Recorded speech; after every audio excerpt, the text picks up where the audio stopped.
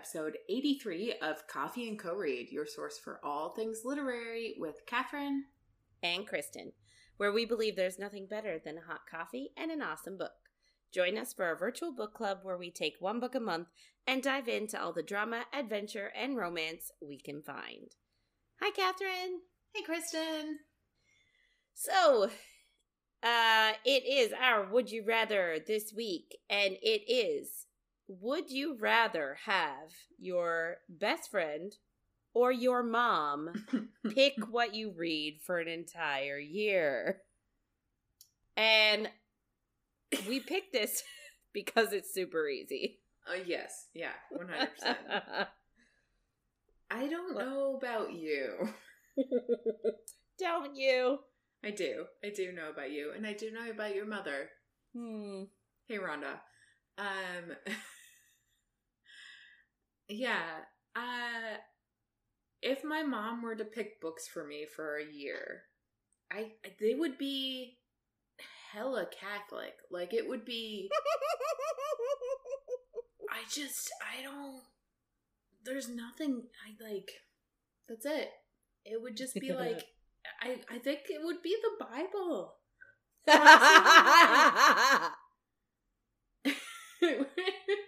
It wouldn't even be in, like, I don't know. It wouldn't even be like in a this is your sins kind of way, but it would be like a, what other books are there?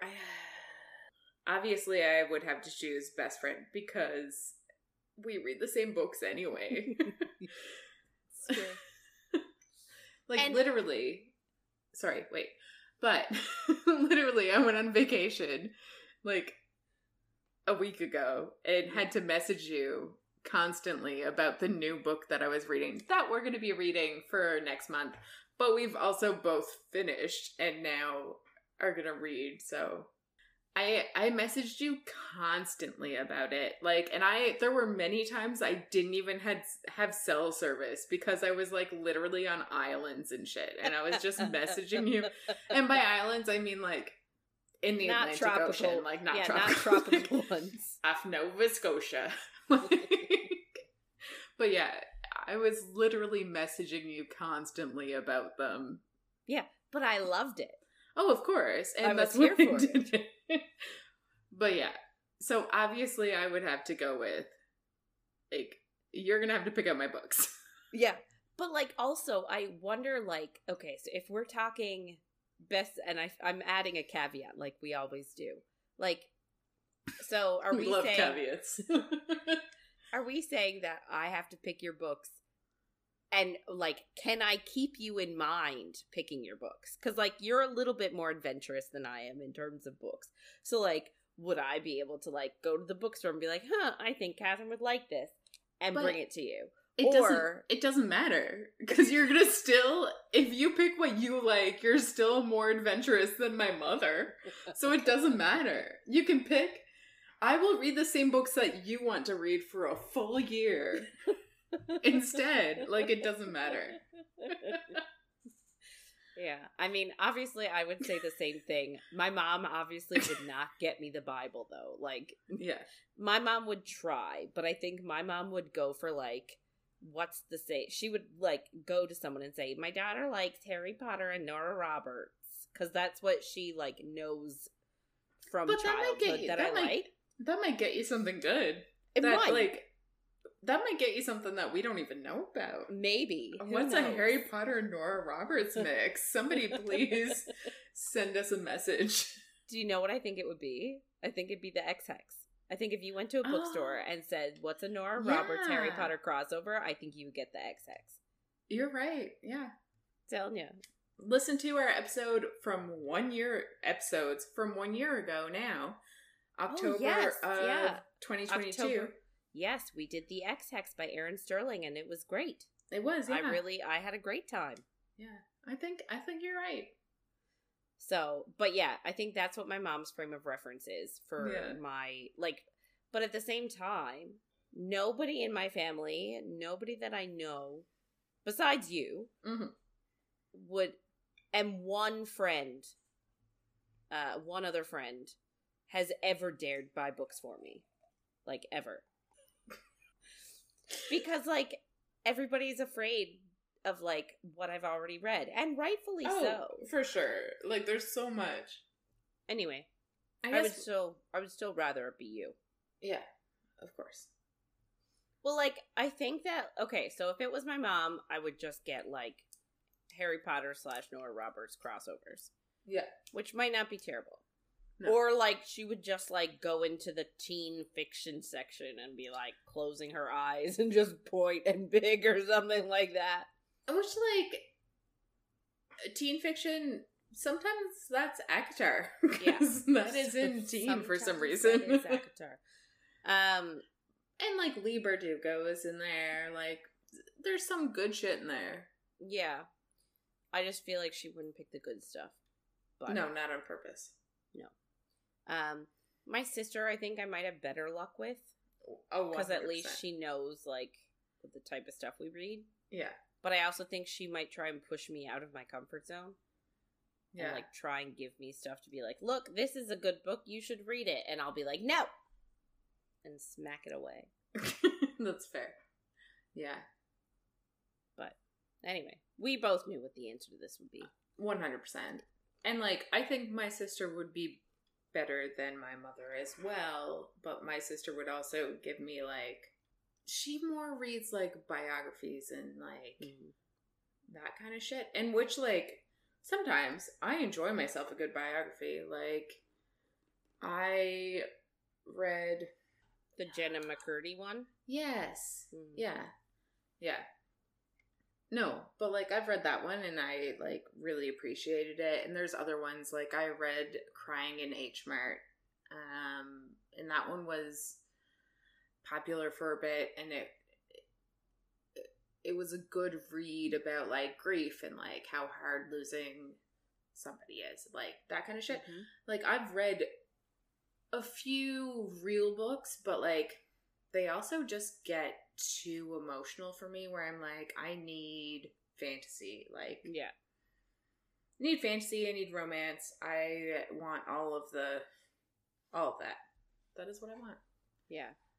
I think the last biography I read was literally Drew Barrymore's, when she published hers. I have never read it. It's pretty good. It's very, like, it's not a cohesive, which, again, like, I guess this comes from reading, like, fiction, where you get, like, a cohesive story, right? Like, you get a beginning, middle, and end, but hers is more like, an amalgamation of, like, short stories. It's like, here's this thing that happened in my life, and here's a chapter on it, and here's something else that happened in my life, and a chapter on it. But, like, it's not in, like, chronological order, and it doesn't really flow as one big novel. Like, it's just a bunch of little stories, which I guess is the point of a biography. Like, well, yeah, some of them, I guess. It's hard, because, like, I don't read enough of them to know what I want from them, I guess. But yeah, I agree. Anyway, if any of our families are listening... Hi, Heather.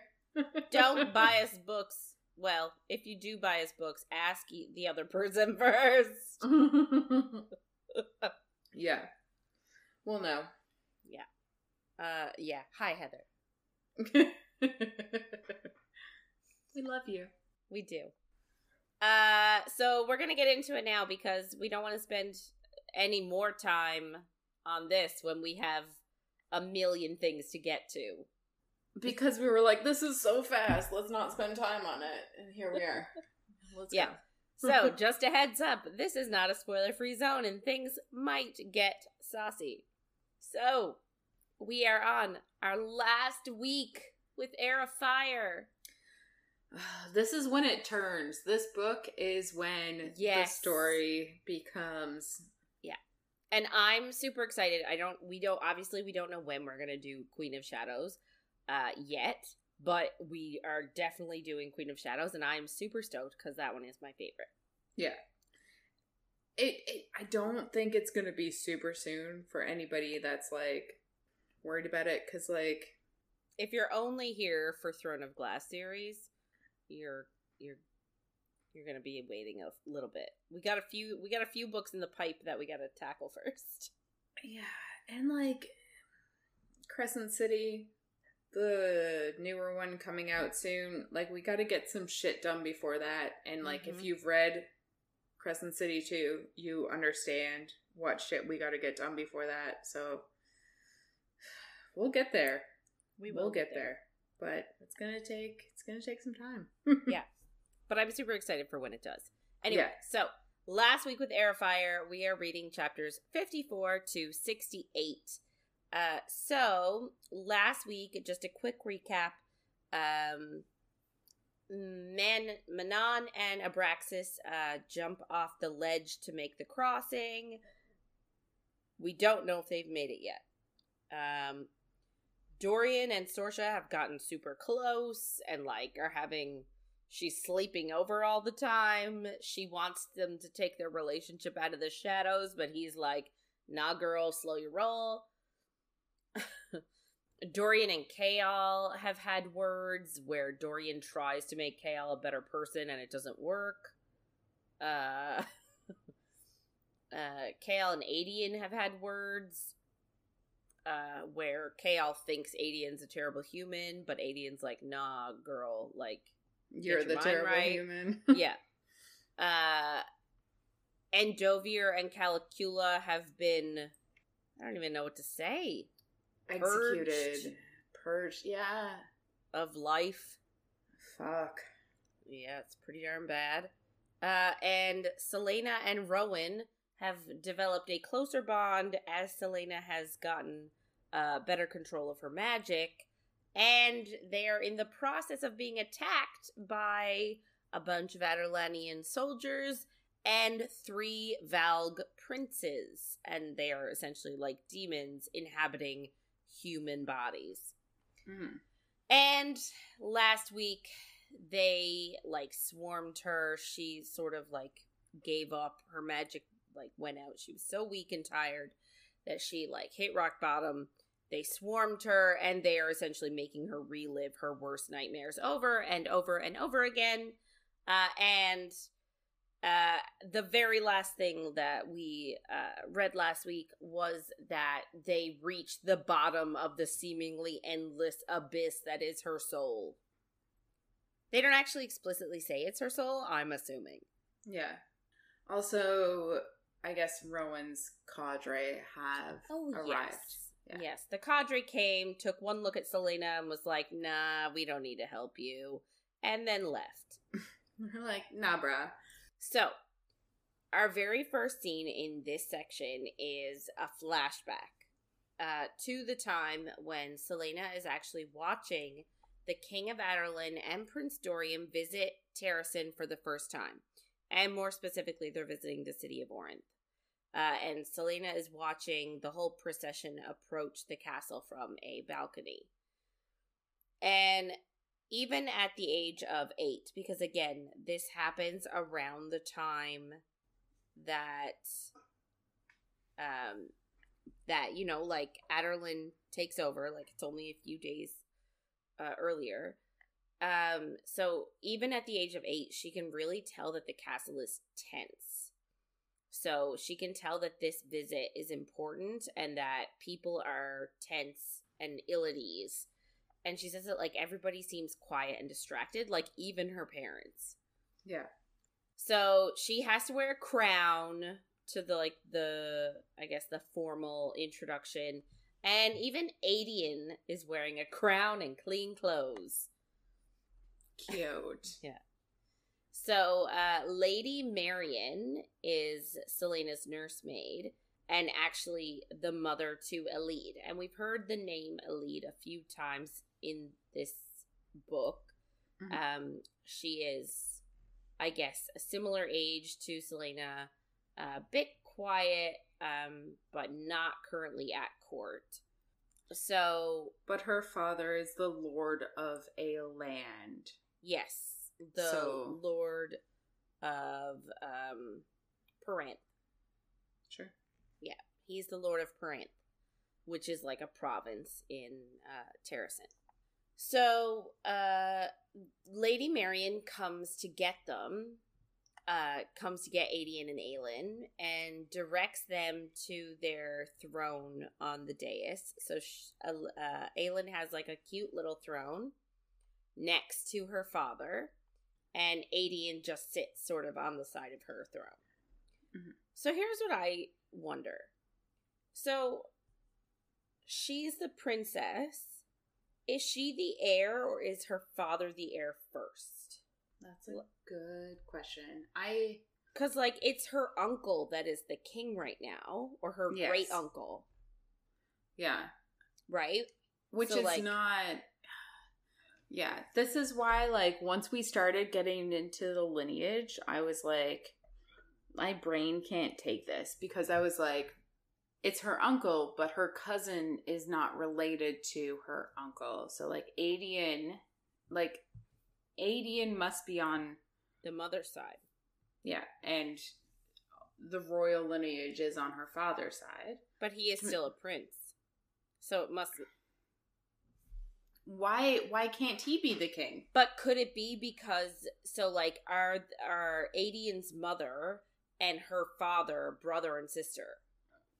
So sort of like the royal family... I'm going, like, straight to the UK right now. But, like... So, like, Prince William... So, like, there's King Charles is the king.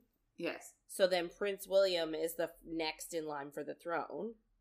If he dies, it's any of his children, right? Charlotte first and then the other two. Right? Right. Yeah. Prince Harry is William's brother, but the children come before Harry. So is it like that?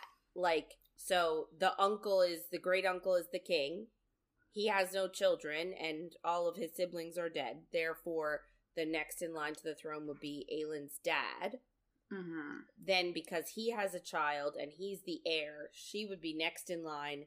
And then after her would technically be Aedion's mother if she was alive. Okay, but... Right? But I get what you're saying.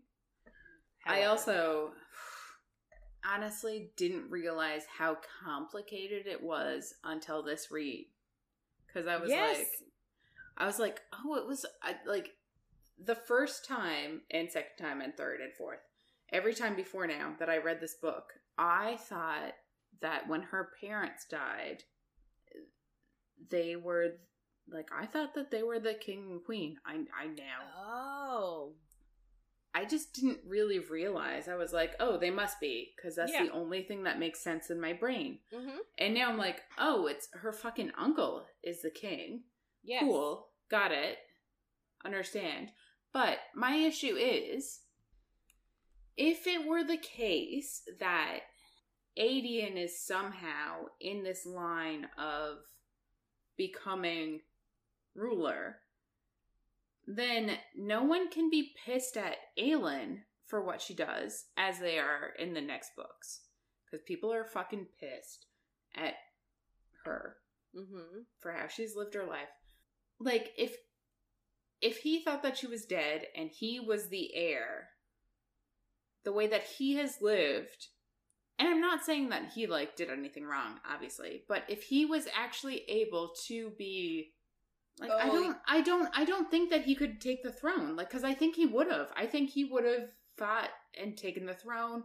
Like, I don't think he would have submitted to the king if he could actually take the throne. You know what I mean? That's a good point. Yeah.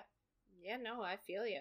No, I don't understand. I don't understand the lineage. Yeah. I know it's, like, probably a quick Google, but it's not, because my brain cannot process. Yeah, there goes my theory. It's gone. I don't understand. Yeah.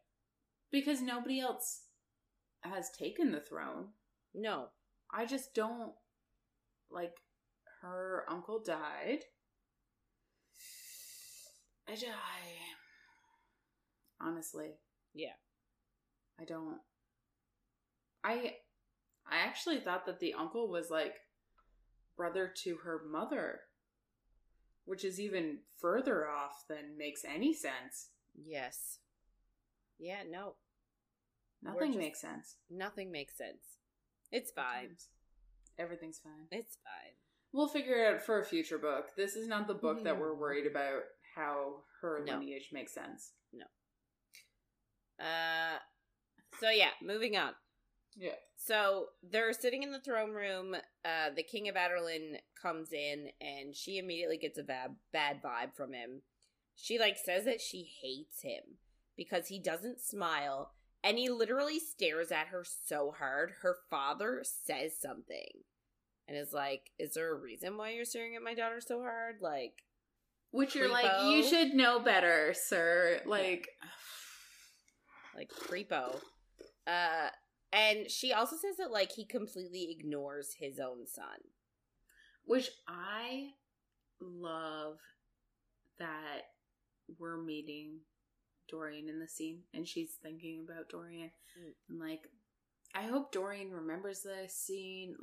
I love this background for them. Mm-hmm.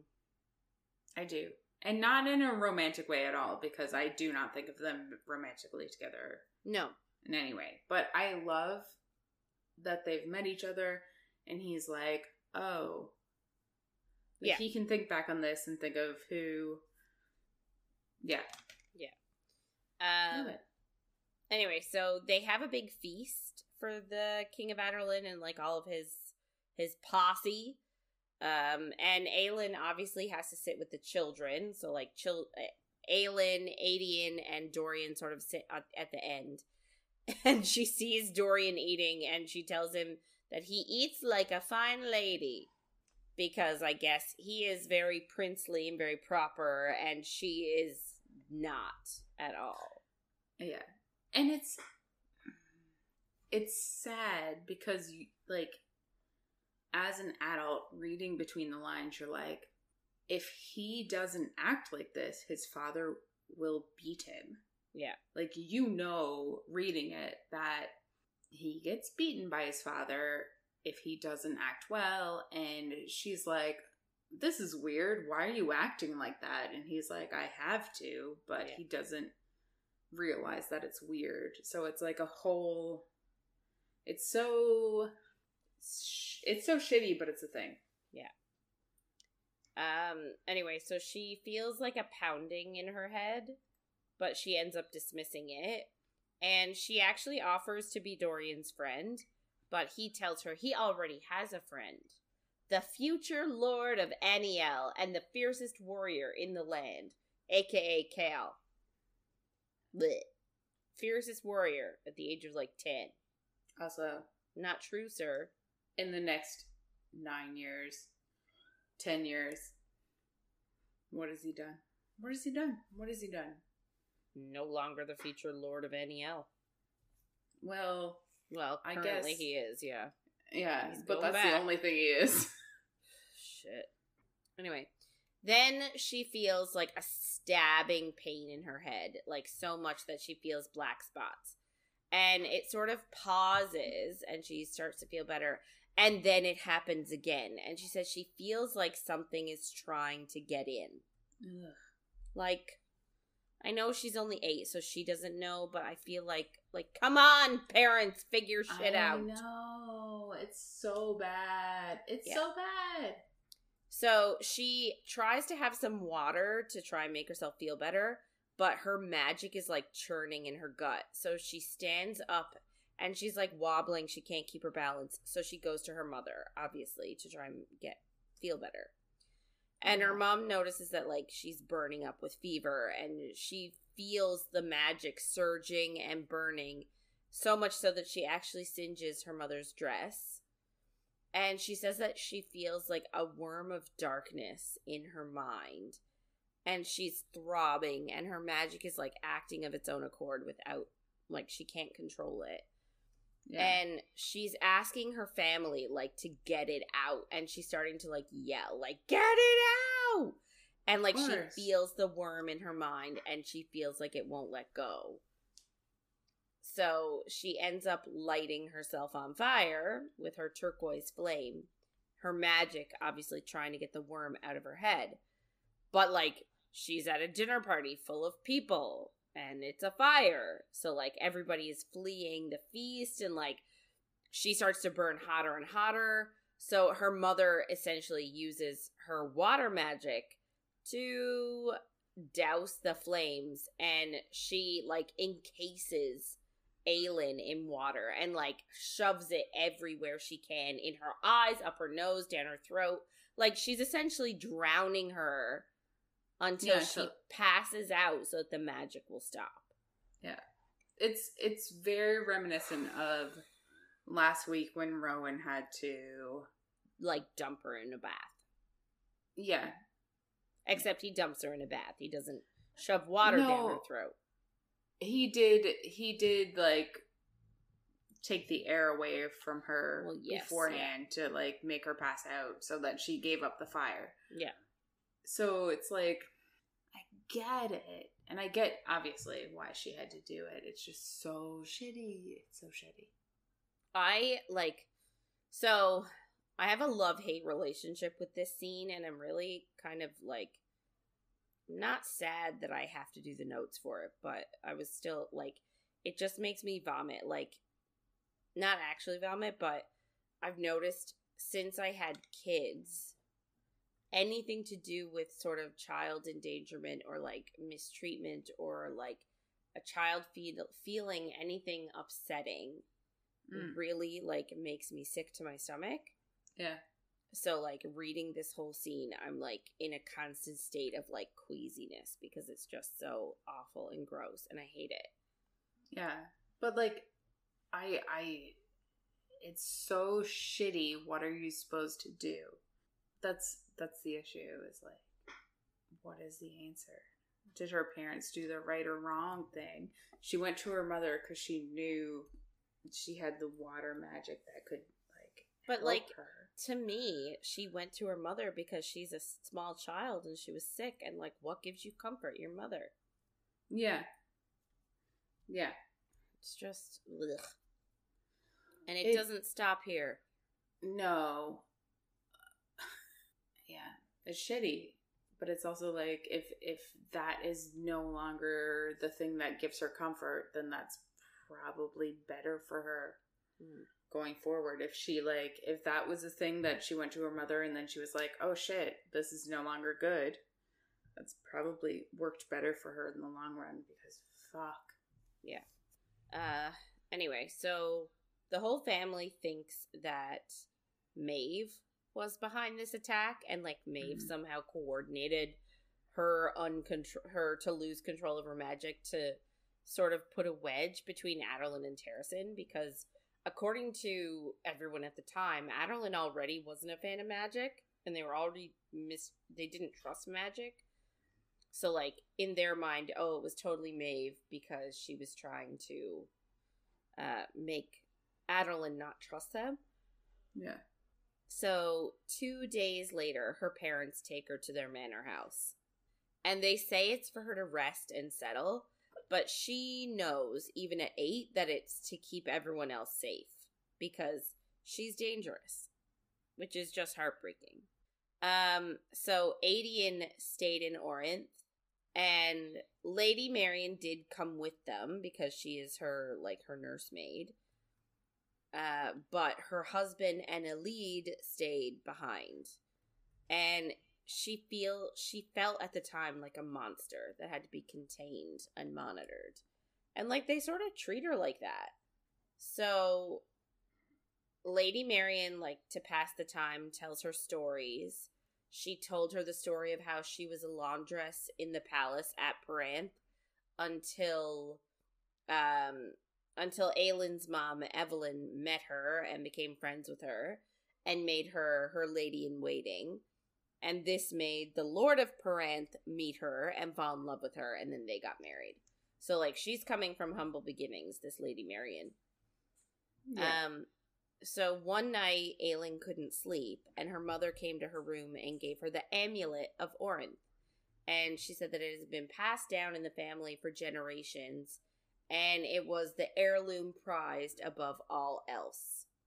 And apparently there was a symbol of the Terrasen stag on it, and words engraved in a language that no one remembers. What could that be? Yes, I wonder what language that is. Maybe we'll never find out. Yeah. So her mother tells her never to take the amulet off and never lose it, and know that when she wears it, she is loved. Ugh. Which is beautiful. Like, ugh. I know. And it's not to spoil it, but like, this is what you hope your last words to someone are. Yeah.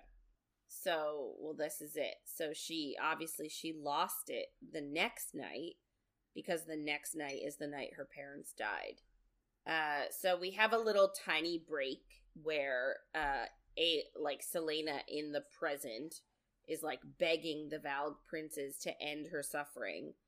But she's trying her best to like voice it out, but she can't speak. She's in so much pain and agony and reliving the horrors that she can't speak, even though she really wants them to kill her.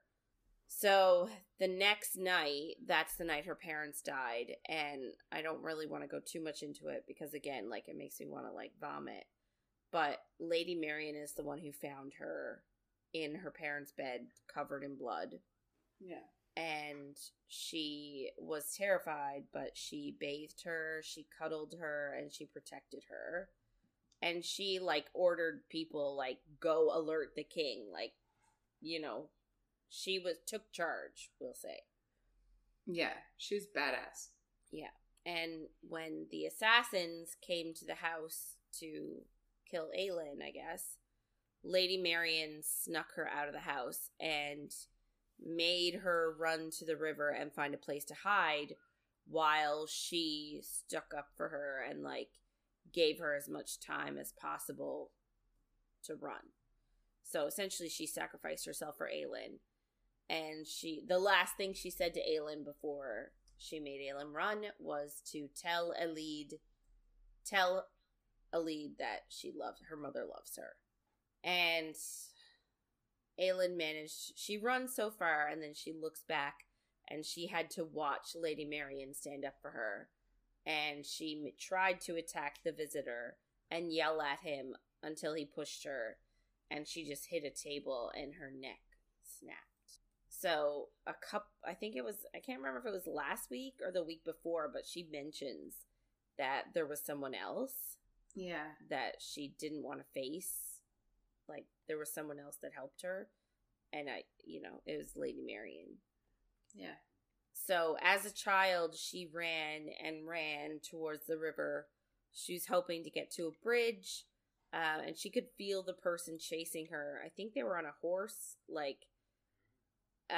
and they were closing in on her and almost caught her, and she made it to the bridge, but it had been cut. Like, they thought ahead and cut it.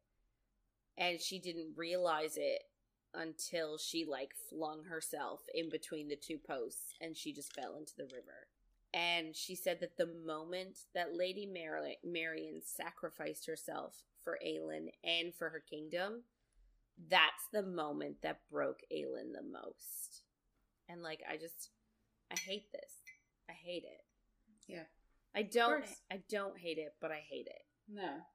Like, it still does make me sick to, like, think about, because I automatically picture my kids. Like, one of them is 8 years old. So, like, yeah. I imagine her witnessing that and trying to, like, run, and how petrified she would be. And I just, it makes my heart break. So, of course, yeah. So Arobin found her and said that he had taken, so she thinks that he had taken her fear and her guilt and twisted it into hate. But the fact that she took Lady Marion's sacrifice and became a monster. Like, I mean, she became an assassin, but in her mind, it's the same thing. And that's why she can't go home. Because somebody sacrificed themselves for her so that Terrasen would have a future. And what has she done with it? Like, nothing. So she says that she feels so guilty because so many of her people were executed, including Lord Locken, who is Lady Marion's husband, and so many children that she should have protected, but she didn't. Like, she failed. And it's like, how would you have protected them at 8 years old? Yeah. Like, but it's the same thing with Aedion, where, like, there's nothing you can do. It's so hard. Nothing any of them can do. No. Anyway, so this is why she says she took Nehemia's death so hard, and what she couldn't tell anyone. The fact that Nehemia sacrificed herself, and it was worthless. Essentially because Aelin feels worthless. So the Valg princes just jump from memory to memory, and they're just making her relive all of her most challenging moments and all of her guilt and all of her grief. And she just wants them to end it, to, like, take her back to Aderlin and just throw her at the king's feet, if that's their plan. But, so, we gotta keep in mind that, like, it's like a dream and a dream and a dream, because physically, she is standing on the battlefield still, but then her mind is in this abyss, and then in her mind, in the mind of her mind, she's reliving all these moments over and over again. So, in her mind, the first one, in the abyss, she feels a small hand touch her cheek, and she looks up, and it is Aelin. So it's herself, as she was as a child. Essentially telling her to get up, because her getting up is a promise for a better life, because she can't, and she's saying she couldn't, because she had wasted everybody's sacrifice. And then one by one, Sam, Nehemia, her parents, her uncle, Lady Marion, all appear telling her to get up. The Valg princes then twist this vision so the people she loved are saying terrible things. You're a disappointment. You're everything I hate about the world. Better you die than shame us and betray us. You're a thief, a murderer, a liar, a coward. And she now knows that the King of Aderlin, like, she realizes that he's the one that put the worm in her head to separate the family and make them easier to take out. And she's thinking that she blamed herself this entire time, but it was the king's fault. Which I don't get, because in the flashback, they say that they thought it was Maeve's fault. Yeah. So, like... Well, her parents thought, because her parents didn't... So, in the flashback, she was listening to her parents talk about it, and her parents were like, it must be Maeve, because they didn't realize that the King of Aderlin had... Because at this point, he's taken into his body. Yes. But he's the one. Yeah, I guess I just don't understand, like, if she heard her parents say, oh, it must have been Maeve, I don't understand why she would still think it was her. You know what I mean? Like, she heard them say it was Maeve. Why wouldn't she think it was Maeve? I guess because she was 8. Maybe. At 8, you're like, everything is my fault. At fucking 13, you're like, everything is my fault. Like, there's no... Yeah. There's no getting out of it. So, she obviously realizes that she loves her family, even if they hate her. And realizing and manifesting that love causes them to fade from the illusion. And all of a sudden, she feels solid ground beneath her. It's grass and moss, and she sees that it's terracing. She sees the mountains and the forest and the city of Orinth, and she's thinking that this was once her home, and it would be again. And she decides then and there that she is going to fill the world with the light of her city and with her gift, and anyone broken or lost would find it. And she knows that it's going to take a lot of light to drive out the darkness. And she's not afraid. She decides to remake the world for those that she loved, so that when she meets them in the afterlife, she would not be ashamed.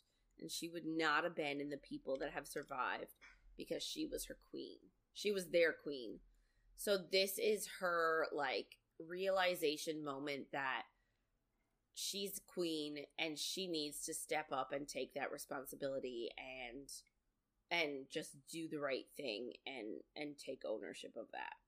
So child Aelin tells her to get up once more, and she grabs her hand, and adult Aelin does get up.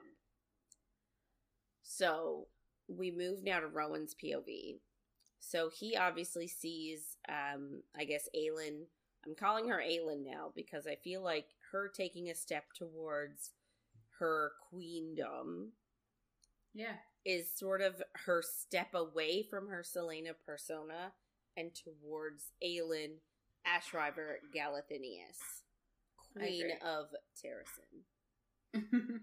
So, obviously she had that barrier of fire up, and Rowan sees the barrier fall, but the darkness does not advance on the fortress.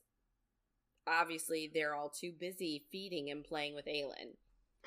And he is being held by his two buddies, Gavriel and Lorcan. They're trying to, like, he initially was trying to run to her, and they were like, dude, no, you're gonna die. Like, stay here. So they're holding him. So he's trying to throw his magic at the darkness to free Aelin, but his wind does absolutely nothing.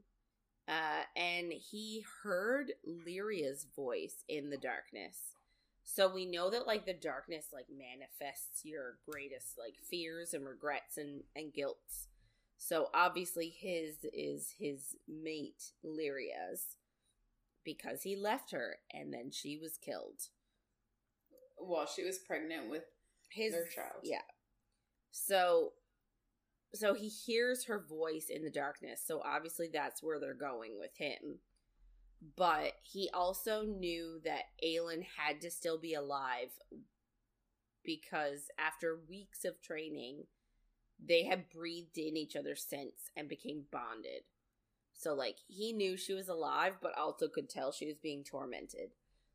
And a part of me is like, really? This is what this is? You got used to each other's smells, so now you're bonded? Sure, man. Like, whatever helps you get through the day.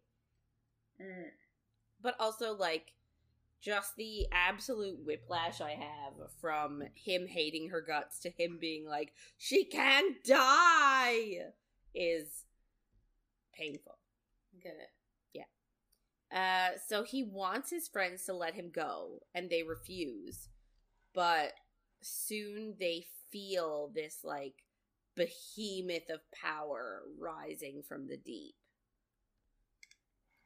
And Rowan knows that burnouts came from self-imposed fears. And the creatures were feeding on Aelin's fears. But he's thinking, what if the victim walked through the fears and embraced them? And obviously that's what she did. And he sees her fire erupt from the darkness. And it's glorious.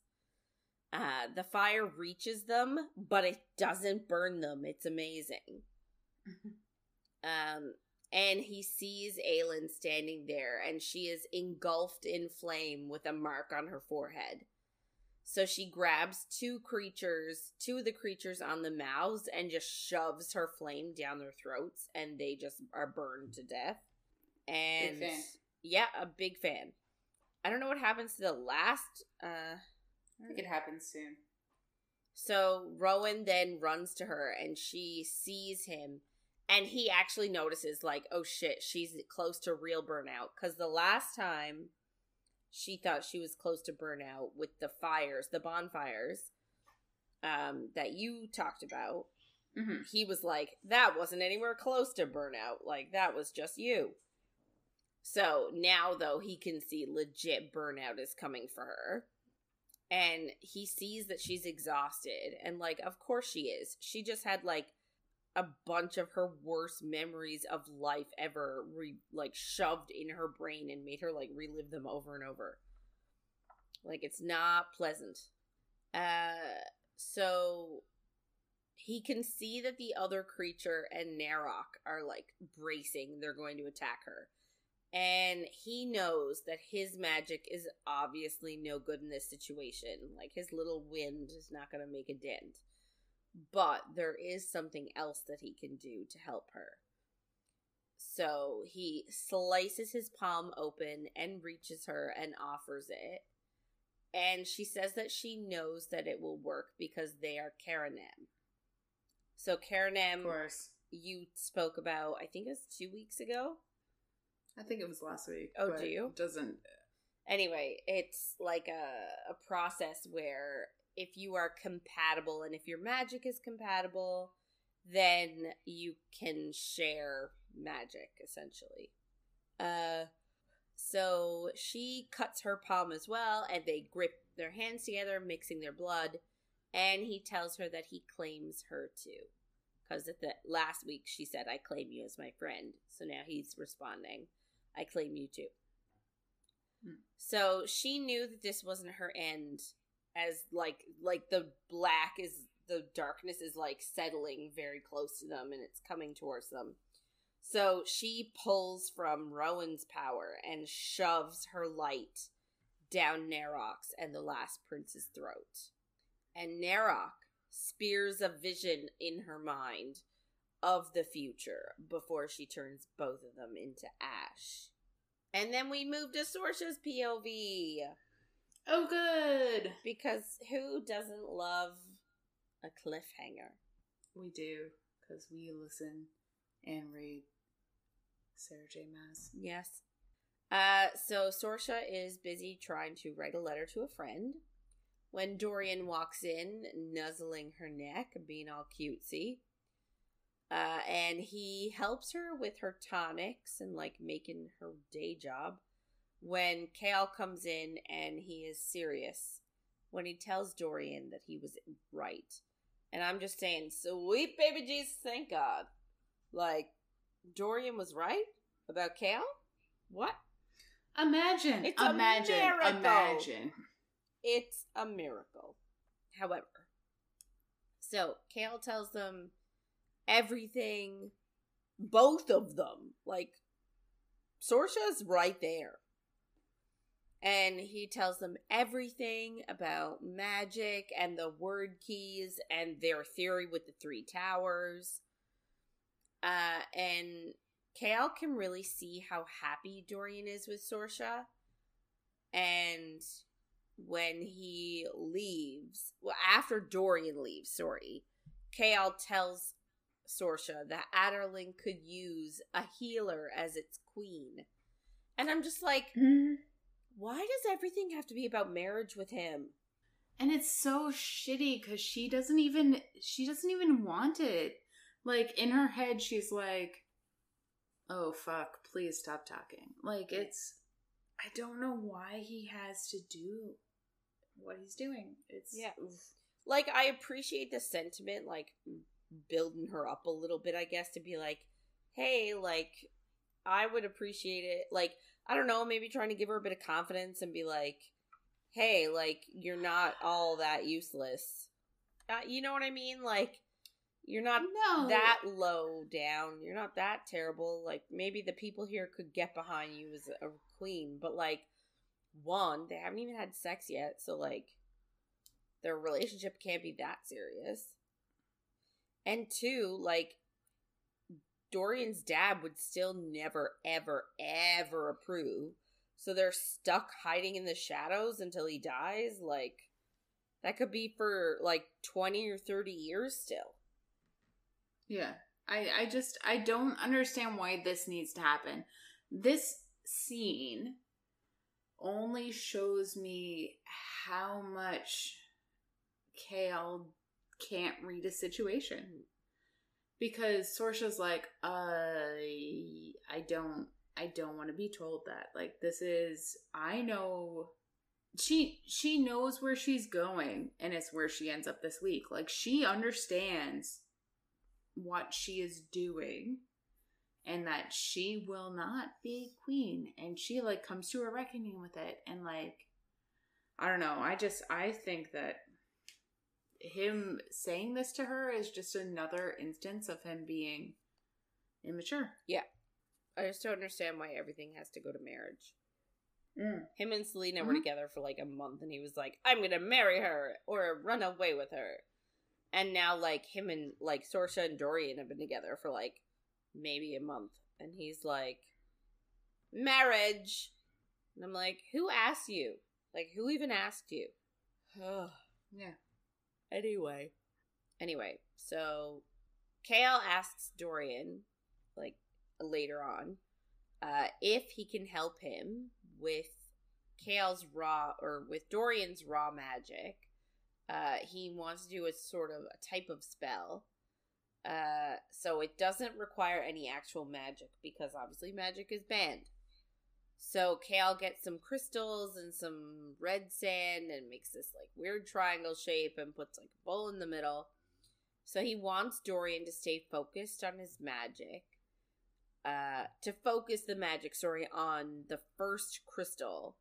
And to draw a line along the sand to the second crystal and the third one, and then back to the first one, and so on, until the goal is going to be to freeze the water they've put in the bowl in the middle, to freeze it.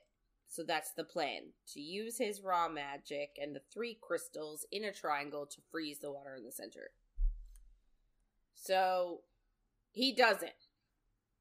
He uses his magic. He freezes the bowl in the middle. So they figure out that now that they've accomplished this, they know how his father froze magic on the continent. Obviously, it's the 3 crystal towers. Like we've been saying. Yeah. Without, like, we've said it, and we're like, oh shit, I don't think it was actually. But, you know. Yeah. I don't think we actually knew, but we do. So, Chaol ends up, like, knocking one of the crystals over, and the bowl unfreezes. So they realize if they can knock down a tower, they can free magic. Which, again, I don't know why they didn't just test that theory out anyway. It's a hard time. Yeah, but he does it. So they're looking on a map, and they're looking at the towers on the map, and they know that the king is creating something somewhere near where the other 2 towers are. And they look around and they see the Ferrying Gap, which is where Manon is. And they also see the town of Orinth, which is where the new Lord Parrington and where the new Lord Parrington went with Caltine. She's not actually new. He's not actually a new guy, but new to us. Not yet. Yeah. Sorry. So, Chaol doesn't really want to knock down the clock tower tonight, because he's worried people will get hurt from, like, the falling debris, which I sort of appreciate. Yeah. But wouldn't be me. No, I lied. It probably would. Mm-hmm. So Dorian tells him thank you, actually, for what he's done, considering, like, it's been really risky to share information with the rebels, and he thinks that change is good, and he doesn't want to go back to his life before, and he doesn't want to fear the change that's happening. And Chaol said that he thinks in his brain that night Chaol slept like a king. Ooh. Fuck. So, We move to Celaena's point of view, so we're finally getting back to, it wasn't that long. We weren't that far gone that long. But we go back to her. She slept for like 2 days. And when she woke up, she learned that the keep only lost 14 people. Which is weird, because weren't there only like 30 that could fight anyway? Yeah. So they lost half their people? They must not have lost half of them, or she wouldn't have said it wasn't many. But yeah, like, they must have lost, like, the weakest of the people, because Rowan said they're the ones that he left behind inside. Right next to the exit tunnel. Ugh. Yeah. So she also said that, like, by the time she woke up, everything was all cleaned up, and Rowan had actually taken the Valg collars from the princes, took them into the woods, because he says he didn't trust his cadre with them. He assumed they'd bring them back to Maeve, and then... Do we think that the princes are still in them? I don't know. Or did they get, like, burnt out? Yeah, me too. I think the princes are gone. Maybe you could summon a new prince. Maybe. Anyway, so the whole cadre is leaving, and none of them even acknowledge Celaena. Oh. Like, they don't look at her. They don't acknowledge her. It's like she just saved everyone's ass, and it's like, who are you? I don't want to look at you. Yeah, they also didn't have to come. So I'm not mad at them for any of the shit. Really. I feel like a lot of this is, like, because of Maeve. Yeah, of course. Yeah. Right? Like, they're under her control, we'll say. So, like, they probably don't want her to be able to, like, look into their heads and see anything untoward. Exactly. Anyway, so Gavriel did acknowledge her. He's the only one that did. And Rowan is really pissed that none of them, except for Gavriel, like, offered to help her when they came in. Like, they all just ran straight for Rowan. So she's pissed. He's pissed. Yeah. Rowan is pissed, yeah. Rightfully so. I don't... What were they gonna do? I agree. However, like, you see someone, like, with their nose bleeding and, like, effort it's taking them to use their magic. Like, maybe at least, like, offer. Yeah. She would have said no. She would have said go save Rowan, because that's the important thing. And the people. So, yeah, I don't know. And then, like, they're already in trouble for doing this for Rowan. Or they're going to be in trouble for it. You know, I just don't fault them as much. I know we need, like, tension, and we need some reason to be mad at everybody. Yeah. But, yeah. So, before Gavriel leaves, he tells both Celaena and Rowan to be careful, because the rest of the cadre had already given their reports to Maeve. So she'll know everything, because obviously they are all blood sworn to her, so she can make them tell her every single little thing. So he's like, be careful, like, showing anything. Yeah, like, obviously it's going to be bad for Rowan that he was so emotional about her almost dying. Like, that is not something you want Maeve to know. So Celaena tells him, like, thank you for hesitating when you came in. Like, I love that that's where we're at. Like, thank you for not helping me, but thanks for making a motion like maybe you would have helped me. Potentially. This just seems backhanded. Like, why would you thank someone for that? That's silly. So then he asks her how old she is, and she tells him 19, and he lets out a sad but relieved breath. As if that reaction is somehow important for our future. I can't imagine why. So that's a little Easter egg that we will talk about later. So Celaena and Rowan go for a walk in the woods, and they find a pool with a waterfall. Fun. And he sort of tells her now that she did this. Like, everybody will know that Aelin Galathinius is still alive and still fighting Adarlan. And the king will not stop hunting her now. And she said she sort of accepted that the minute she stepped out past the barrier. And she was thinking that she wishes she had something to give Rowan to protect him. Like, she gave Chaol the Eye of Celaena, and she says she wished she still had the Amulet of Orinth, and she would choose to give him that to protect him. So she thought about the amulet then, and she was, like, I guess thinking about it and picturing it in her head, and realized that the forgotten language on it were word marks. What? Everything is coming together. Oh my gosh. And she makes the assumption, the logical assumption, that the word key is inside that amulet. Yeah. Which is like, smart. Woo! So but it was lost forever. It was lost forever. So she's thinking that it's the word key that protected Terrasen's rulers for so many years and what saved her in the river. So, like, because the ruler of Terrasen always wore the Amulet of Orinth, they were always protected, which meant they always had, like, really long and prosperous rules, which made Terrasen, like, a prosperous country. So she's thinking, like, obviously if she fell in the river, she should have drowned, but the Amulet of Orinth saved her. So if it had saved her from the river, she obviously couldn't have lost it in the river. Which means that the person who found her must have taken it from her.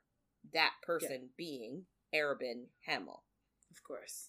So she obviously assumes he still has it.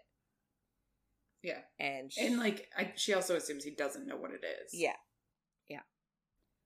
So she realizes that she has to go back to Rifthold to get it from him. Rowan realizes, I guess sees the look on her face and realizes that, like, she figured something out. And he asks what it is, but she tells him that she can't tell him as long as he's bound to Maeve. Which is amazing forethought on their part. Oh, 100%. Like, I would have not thought about that. I would have been just so excited. I figured it out. Yeah. Yeah. So yeah. So there was, like, this weird awkward silence at that point. At that point, because it's like, I can't tell you even though I trust you, but I can't because I don't trust your bitch of a queen. Yeah. Fair. So to, like, get rid of the awkward silence, she tells him her story from the beginning. Which is a story that not one other person has ever heard. Like, she's never told anybody about all the stuff with Lady Marian. So I think that's lovely that she tells. Although, again, I feel like it would take a million years to tell that story. For everything. Every story that is told would take forever. I don't think we're taking that into account, ever. So after she finished telling her story, she is finally able to summon a little droplet of water, which she's never been able to do. She's never been able to control that droplet of water, that drop of water magic from her mother. And now she finally can. And then she uses it to splash him in the face. I love it. And then he, in turn, just throws her whole body in the water. And then just jumps in after her, which is nice. So the two of them are having a little playful moment. It's just night and day, their relationship. From the beginning. Yeah. That has also flourished as well as her magic. It's sort of like, I have a little whiplash, because it went from, I hate you, to, let's play! Like, you know what I mean? It just seemed to go very, like, no to yes very quickly. Yeah, they really did trauma bond. Yeah. And also, I guess a battle will do that to you. I don't know. Yeah. I suppose. Yeah, so after a week of healing, they leave. and she tells Emrys and Luca that if she should ever reclaim her kingdom, they are welcome to a place in her household. And, like, when I read that, I was like, so is she offering them a job? Like, if you ever want to come to Terrasen, you can be servants in my house? No. Like, is that what it is? No, I think it's because, like, technically where they are now, it's like a crossover place to try to get into Dornell. Like, Yes. you go there to train and stuff. So it's not really a home. Yes, they've made it their home, but, like, most people, it's transient. So I think it's just if you want a home, you can come live in mine. Oh, right, okay. I totally read this and I was like, is she offering them jobs? Like, does she want Emrys to, like, work the kitchens or something? Like, and tell stories? Yeah. Maybe. Yeah, I guess the other thing, too, is, like, castles are giant, I guess. Yeah. Yeah. Yes, we could assume. But do we think that she's like, she did say household, right? Yeah, she definitely said household. Because I'm like, why wouldn't you just say, you can come to my kingdom and find a spot to live? Yeah, like, well, that's it. It is a bit weird. Which is why I thought she was, like, trying to offer them jobs. Maybe that was the point. Because if it was like, you want to come, like, when I reclaim my throne, if you want to come to Terrasen, please come. Like, she could have easily said Terrasen. She could have easily said my country. Like, she could have said anything. She didn't. Yeah. She said my household. You're real good in the kitchen. Yeah. Come make me breakfast. Yeah. And, like, can you imagine, like, working alongside someone and then them all of a sudden being, like, the queen, and then you still having to work for them? It's like, bitch, I made you peel potatoes. Yeah. I don't know. Anyway. So, we skip to Aedion's point of view. He's meeting with Murtagh and Ren. And Ren has since healed since his whole fight situation. And they received a letter from Saul in Syria, who we mentioned, like, way back in maybe week 2, maybe week 3. And he's offering them a visit. He's offering Murtagh and Ren to come visit to sort of feel him out about, like, is he a rebel or is he on the king's side? Like, where does everybody fall?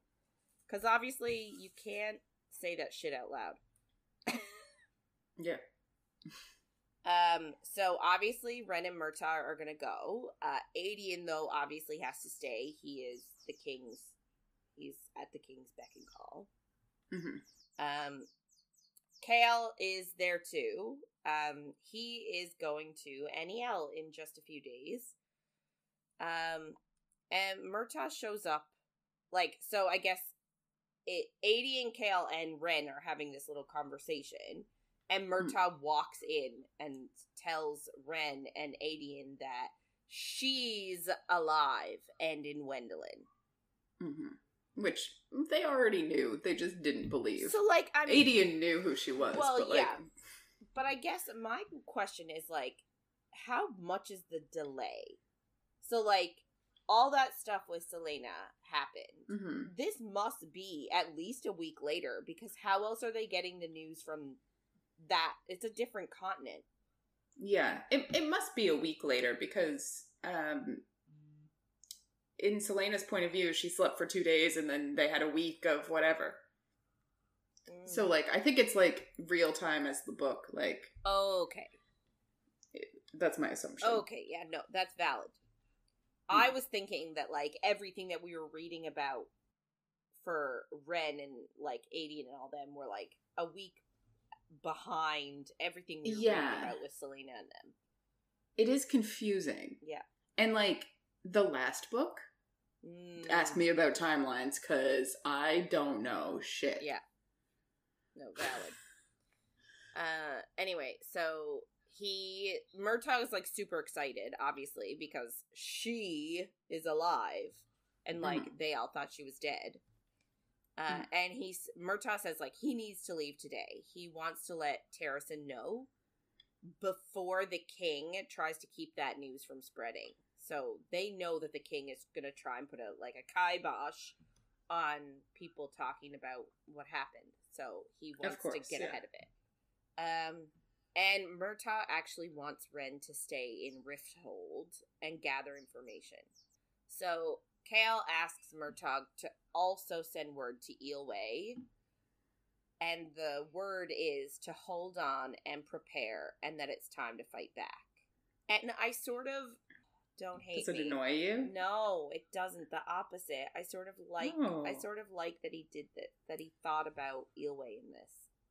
Okay. It's like his one redeeming thing that he does for me in this entire book. Like, I like that he considers that. Okay. I'm just like, who is he to send them a letter and be like, it's time to fight back? They have been fighting back. They sent their princess to the castle. Like, they've been fighting back this whole time. Sure, I get it. Like, I don't know. It just seems like, what else did you think they were doing? They're fighting back. Yeah, yes. No, you're right. Okay, now I don't like it as much anymore. Well, sorry, I'm here for the bashing. So Murtaugh leaves, and he spreads the news as far and as wide as he can. So, like, every tavern he stops at, every town, he has, like, this, like, I don't even know what to call them, group of riders that help him. And every time they tell Aelin's tale at a new place. And then every time they tell the tale, more riders leave that town, and, like, it spreads like wildfire. Apt. Thank you. I came up with that. I love it. So, obviously the King of Aderland is absolutely furious about Aelin killing his soldiers. And I'm assuming he's talking about the Valg princes. I can only safely assume he doesn't care about the humans. Yeah. And Dorian watched him and let him rage and knew that Celaena hadn't forgotten them. And he knew that when she finally returned, that they would work to change the world together. So this is like the hopeful part of the story where everybody still believes in things and everyone still has hope for a better place or a better time. Yeah. So, back to Celaena's point of view. They arrive at Dornell, and it was known as the City of Rivers, and it was built out of stone on this massive island in the middle of, like, several converging rivers. So there's, like, a natural river moat around it. So they cross the bridge into the city during night, and she says she can feel the Fae soldiers, like, tailing them. Because they just walked on in. Like, it wasn't... They didn't have to, like, wait for a passport or anything for her. They just, like, walk in. Yeah. No passport required. I don't think this world has passports, but I like the idea. So she's got Goldrin, that sword that they got from the cave. And the ring from the cave is in her pocket. And she knows that she's as much a queen as Maeve is, and she will bow to no one. So, like, we are seeing a complete flip from previous anything, like, really. Like, she is owning her queen fantasy. Yep. So they see Maeve, like, they go into, I guess, her throne room or whatever, and Maeve is there. Rowan bows to her. And she leaves. She doesn't give him leave to rise. So she just leaves him kneeling there. Yeah. Of course. Yeah. There are 2 wolves flanking her chair, one black and one white. And she asks Aelin to show her the magic, which is what she wanted. She wanted Aelin to have control of her magic, so now she wants a demonstration. Yeah. But Celaena asks for the knowledge first. So she asks how the wyrdkeys can be destroyed, where they are, and anything else she knows about them. And she's very specific in her wording because, again, with the Fae, like, they always tell they don't. But in lore for the Fae, they always have to tell the truth. But if you don't word it correctly, they can sort of make adjustments based on that. So you got to be very careful in how you word things. So Maeve actually tells her that the keys cannot be destroyed. The only thing you can do is put them back in the gate. But Maeve doesn't know how to put them back in the gate. And she never learned how before Brannon took the keys from her. And she says she knows how they feel and she knows how they look. But that's all. She doesn't know where they are. Useful. Right. So, like, she is really not useful. No. So Celaena then asks about the Valg princes. And Maeve tells her there are many species of Valg. And they are all ruled by the princes. And apparently, like, an entire human legion can be devoured by 6 princes. So, like, they are mega powerful. And Celaena just killed 3. Kind of saw. So, like, do you think General Narok, do you think he had a prince inside of him too? Or do you think he just had, like, a general? Because she killed how all many 4 princes of them. are there? Yeah, she did. He clearly had something inside of him. Was there 4 necklaces? I don't know. Necklaces, yeah. Pretty necklaces. Or did he have a ring? I don't know. I don't know either. But, like, I can't imagine the princes would be okay being, like, ordered around by a general. Yeah. And it seemed like that's what was happening. Yes. I don't know. Why don't you know things? I'm sorry. Just know all the things. I can't. Oh, wait. So Celaena tells her that she killed 3 of them with her fire and light. So he obviously was not a prince. Yeah. Okay, yeah. And Maeve asks, like, if she knows how Brannon won such a great kingdom. And she was like, no. And he said it's because his flames helped keep the princes at bay until a whole force of soldiers could push them back.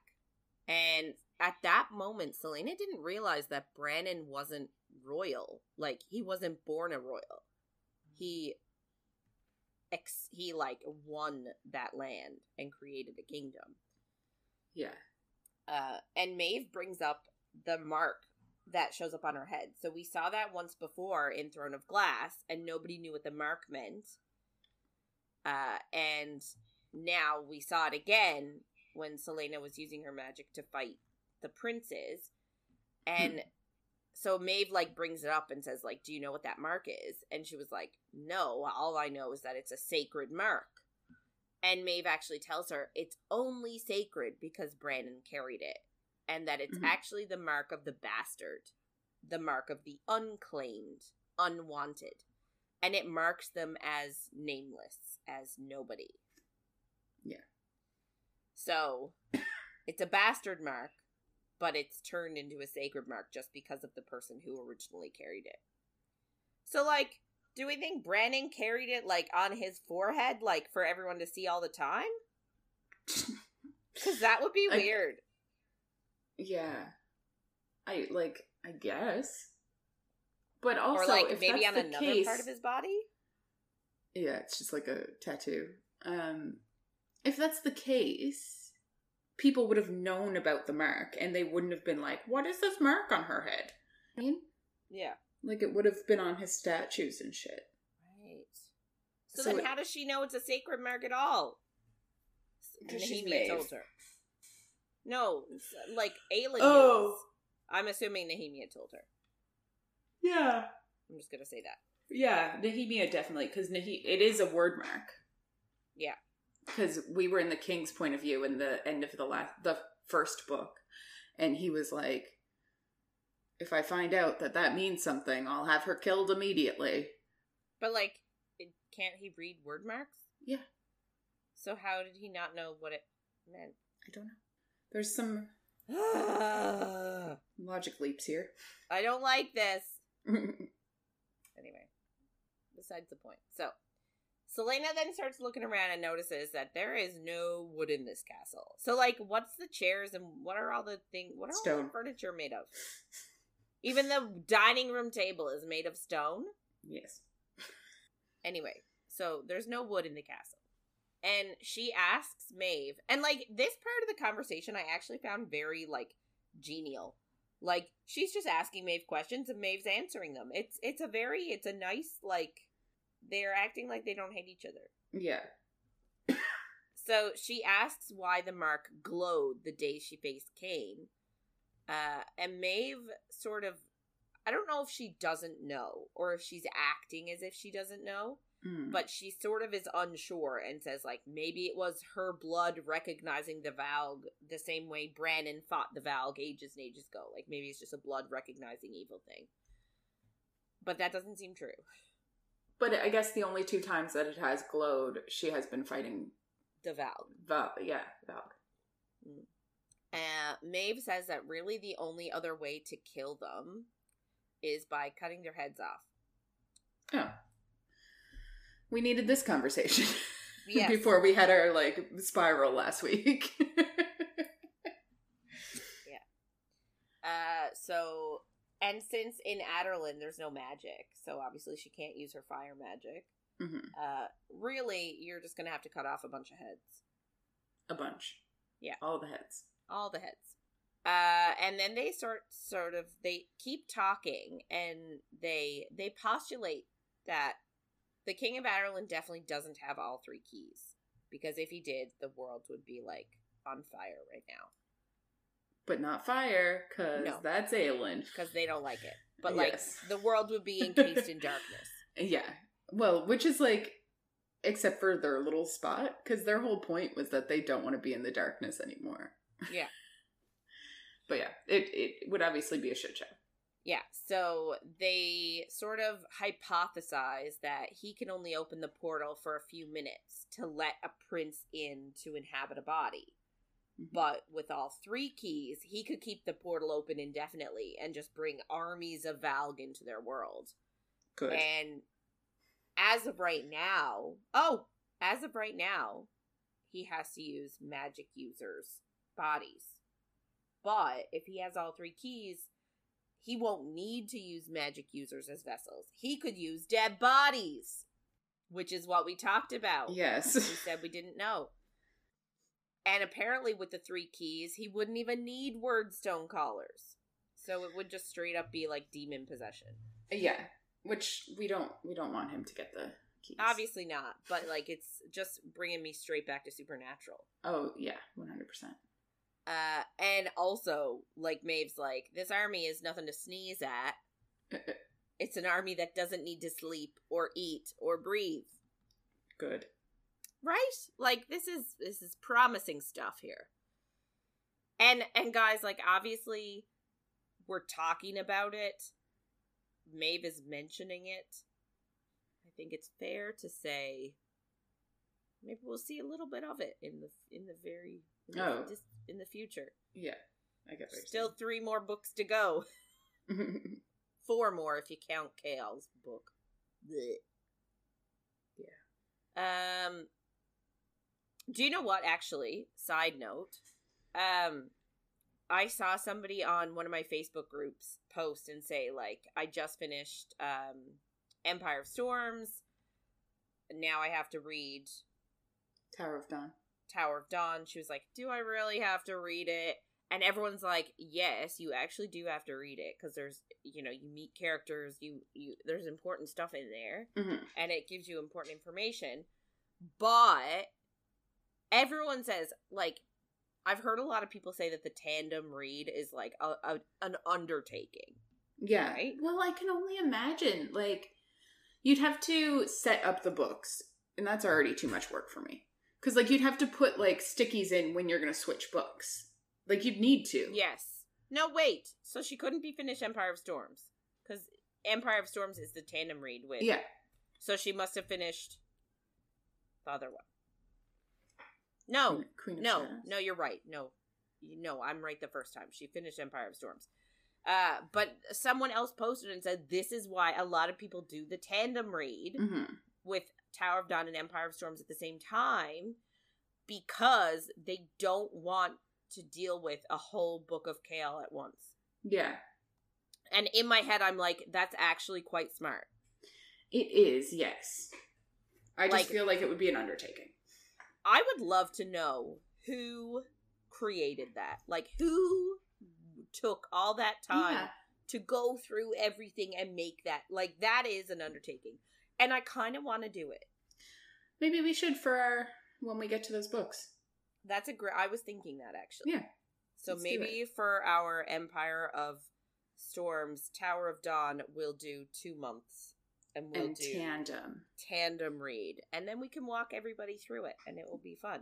Yeah. We can experience everything together. I'm just thinking of our schedule. It'll be like chapters of this book and chapters in like if it's different. Oh god. Yeah.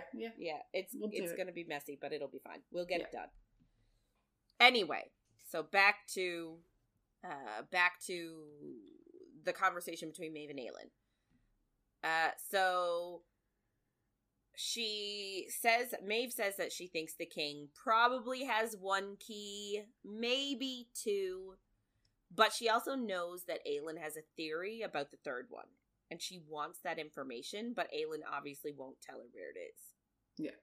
So Maeve commands Rowan to tell her about it, and he has to tell her the truth, that she figured out where it is, but she refused to tell him where. So smart. Yeah. So Maeve commands Rowan, so she then snaps her fingers, and the 2 wolves that were standing beside her become men, and Lorcan and Gavriel appear from behind pillars, and the wolves they're not wolves anymore, they're men, but they grab Rowan and force him onto his knees, and Gavriel and Lorcan have iron whips, and they start to whip Rowan. And, like, I think, so, I keep going back and forth between Celaena and Aelin. It's the same person. Yeah. So, like, Aelin she comments in her head that the guys look sort of vacant. Like, you can tell that they're being ordered to do this, like, that they're not doing it of their own free will. Yeah. So she begs Maeve to stop, but Maeve is like, not until you answer. Like, where is that other word key that you know about? Yeah. And she opens her mouth, and we don't know if she's about to tell her or not, but Rowan manages to get out the word don't. And that defiance that he had broke the hold that she kept on herself and on her power. And she sort of lets it loose, and she sort of, in her brain, admits that she has been secretly tunneling into her power for days. So she's got, like, a ton built up. Good. And, right? She releases so much heat that Rowan's blood that has been spilling on the floor turns to steam. Like, red steam rising. How creepy. It'd be a really good Halloween effect. Yeah, true. We're getting close to Halloween, people. My mind is there. I love it. Yeah. Here for it. And so then when she turns to look at Maeve, Maeve's face is gone, like, super pale, and she looks scared. Good. So then Celaena sets the world on fire. It's like her favorite thing to do. That's true. I love it too. So we're still in Celaena's point of view, but she kind of, I guess, thinks to herself that nobody is actually burning. Like, there is fire everywhere. Like, this whole town, city, I know it's not an island, it has a moat. I'm calling it an island right now. But this whole island is on fire, basically. But nobody is actually being hurt by it. Yet. Exactly. She also is able to just tear through all of the shields of Rowan's cadre, which I think is just like a throwaway line, but I'm like, that's something. Like, well, that is giant. That is large. They're all hundreds of years old. Like, they've been building up. And, like, think, if they are all as powerful as Rowan. Yeah. That's a lot of power.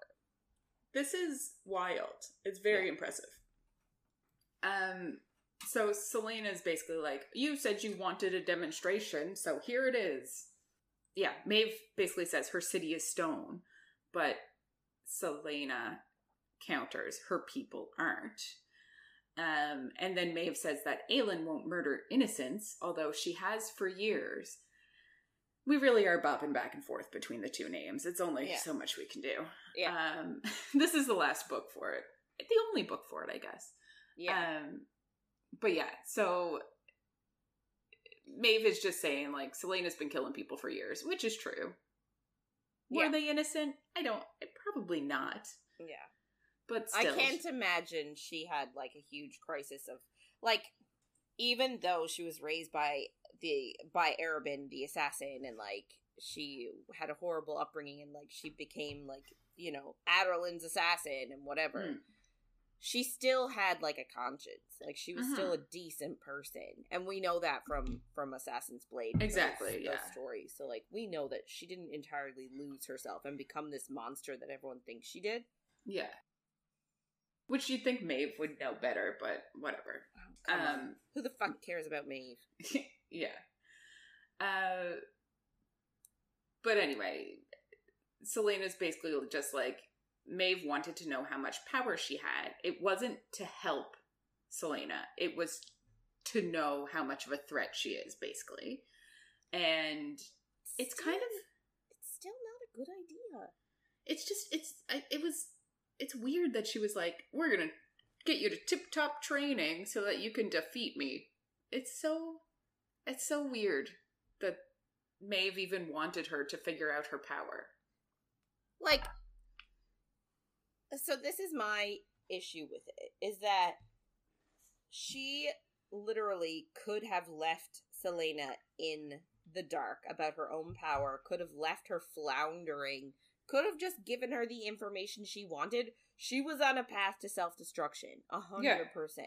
Yeah. So, like, I don't know why she would rather, like, get her to figure out her, figure her stuff out just so she had knowledge of how much power she had.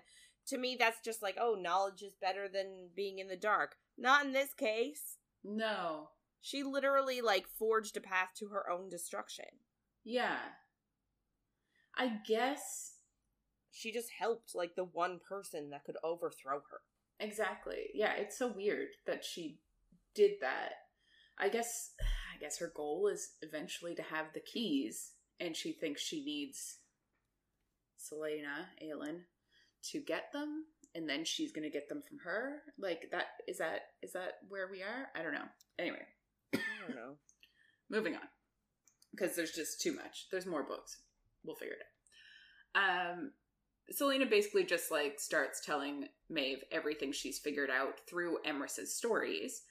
And she has realized, like, Maeve didn't give the keys to Brannon. Like, she wasn't just like, hey, take these and put them wherever.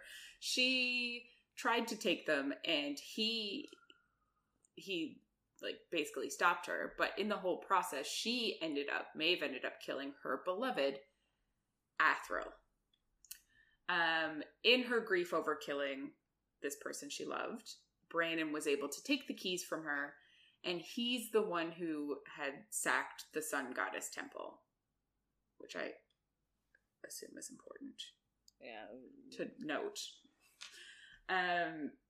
He also left Anthril's sword in the cave where Anthril had once carved out the eye of a creature. And he left it in that cave as, like, a tribute. So that is the sword that she found. Maeve also didn't dare follow Brannon because he had the keys and all the power. And that's why he kept one. She thinks this. She obviously doesn't say it, but that's why he kept one in the amulet, to protect his line against Maeve coming back and trying to steal it all from them. Right. And this is why Maeve lives in Dornell and has abandoned all the land outside, and she basically built a city of stone surrounded by water to protect from Brannon and his line, because they are fire. Which, can I just say, genius. Yeah, so smart. She is a genius. I don't like her, but she's smart. She is smart. Celaena then extinguishes her fire because she knows that, like, she's in control of the power. It's not the amount of power she has, it's the control she has that is the impressive part, you know, all that bullshit. Yeah. Then she goes over to Rowan and just, like, bares her teeth at the twins, and they just release him, and he sags against her, and he's just, like, murmuring her name, and you're like, ugh. But then Maeve still owns him, obviously, so she calls him to her, and he just, like, starts stumbling towards her, because he can barely move. It sounds awful. Maeve then asks for the sword, because Celaena was like, this is the sword of your beloved. And its name is Goldrin. And she's just like, give me the sword and get the fuck out. But obviously Celaena refuses and says it's hers through blood and fire and darkness. And Maeve tells her that she will pay for this. Oh, it's like that old, like, villain, like, you'll pay for this! And it's like, yeah. No, I won't. Will I? Will I, though? Well. So Celaena then walks over to Maeve, takes her hand, and shows her the vision that she saw from General Narok. Yeah, that's his name. Why does it sound weird? But she shows her the vision as if it is truth of the future, not just like a possibility. So he gave her the vision to be like, just a warning, you could become what is that word? It starts with a D, dictator. Ah, yes, yeah. I'm like, I know. It was, the gears were processing. Yeah, so he gave it to her as a warning of like, if you're not careful, you might take the 3 keys yourself and fuck shit up and be a terrible person as well. Would she be as bad? I don't think so. But she shows Maeve this vision. So it's basically, she's in the royal castle of Orinth, and she walks out to the balcony to see a crowd who are like frantically chanting her name, and her court... I know, her court is behind her and they're in shadow, so you can't really tell who's there, but they're fierce. Goldrin is on her back, and the amulet, which is the one word key, is around her neck. And she, like, tries not to focus on the amulet, so Maeve doesn't, like, look at it. Yeah. Smart. But yeah, she has all the keys now, and she's used them to banish her enemies and to grow crops, and she's more than human, more than a queen. So, like, she is basically doing what the king did, but, like, she's good. Yeah. But the mark on her forehead is glowing blue, and the world is hers to be taken. So she shows this to Maeve as if it is a premonition of what is definitely going to happen in the future, and Maeve is pale because she believes that, like, this is a possibility. Which is just kind of funny because it was literally given to Celaena as, like, a warning of, like, don't let this happen. Yeah, but, like, why? Like, that doesn't seem so bad. Yeah, I don't know. I'm like... like, she's happy, she's got her court, everybody loves her, there are crops everywhere. Like, tell me why this is bad? Don't know. She then tells Maeve to be more careful before threatening her or hurting Rowan. And Maeve says Rowan is hers and she can do whatever she likes with him, basically. Which is true. But then Celaena pulls out a ring that we've heard about a few times. And Maeve goes still as death and says it doesn't belong to Celaena. But Celaena says that it's hers by chance. And she's surprised that Maeve is so sentimental. Maybe it's because Maeve isn't sentimental. Yeah. And this will come back to haunt us. To haunt us. Yeah. Not likely that Maeve is sentimental. But Celaena kind of thinks like she knows Rowan gave her the sword, knowing that like he knew what the sword was when he gave it to her, and he wanted her to use it as a bargaining chip if she could figure it out, like if she was smart enough. But she isn't looking for power or safety or an alliance with Maeve. She just wants Rowan. So she offers Maeve the ring in exchange for Rowan's freedom from his blood oath, which is not a thing. Like, a blood oath is eternal. You can't just break them. This is not something that is doable. Apparently you can. But you can. Because Maeve agrees. And basically just, like, frees him honorably. And his cadre are all just standing there like, what the fuck? This isn't possible. It's like, free us too, please! Yeah. Like, this is weird. This isn't a thing. Like, what the fuck is going on? Rowan then runs to Aelin and drops to his knees, takes her wrist, and says they need to do the blood oath. So, like, he just got out of this, and he wants to jump right back in. And, like, they don't know each other that well. Like, I feel like he's jumping into this a little willy-nilly. He absolutely is. It's like, whoa, slow your roll. But, yes. Of course, they basically have a silent conversation, because Aelin does not want to do this, because he just got out of one. He shouldn't jump into a new relationship. Exactly. It's like she's the rebound. Yeah. But he's just like, Maeve will think twice before attacking you after you leave here if we are bound. Because together they are so much more. And, like, Maeve knows that. Like, they're even Cara Nom. Like, she'll think twice. What? And Aelin also kind of realizes that, like, Rowan is doing this now because he knows that she can't say no, because this would be a giant fight otherwise.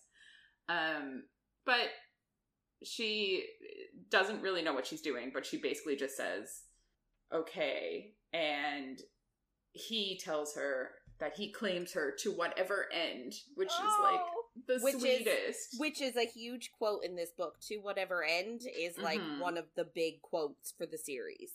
Yeah. So, anyone out there getting a tattoo, that's a good choice. Yeah. She also feels, like, a feminine warmth, like she did earlier, kind of, like, telling her that this is okay. So it's like she's being guided by a goddess, we'll say, saying that it's okay for her to do this. And Rowan promises they'll find a court to change the world together. So that's something. So then Aelin does the blood oath with him.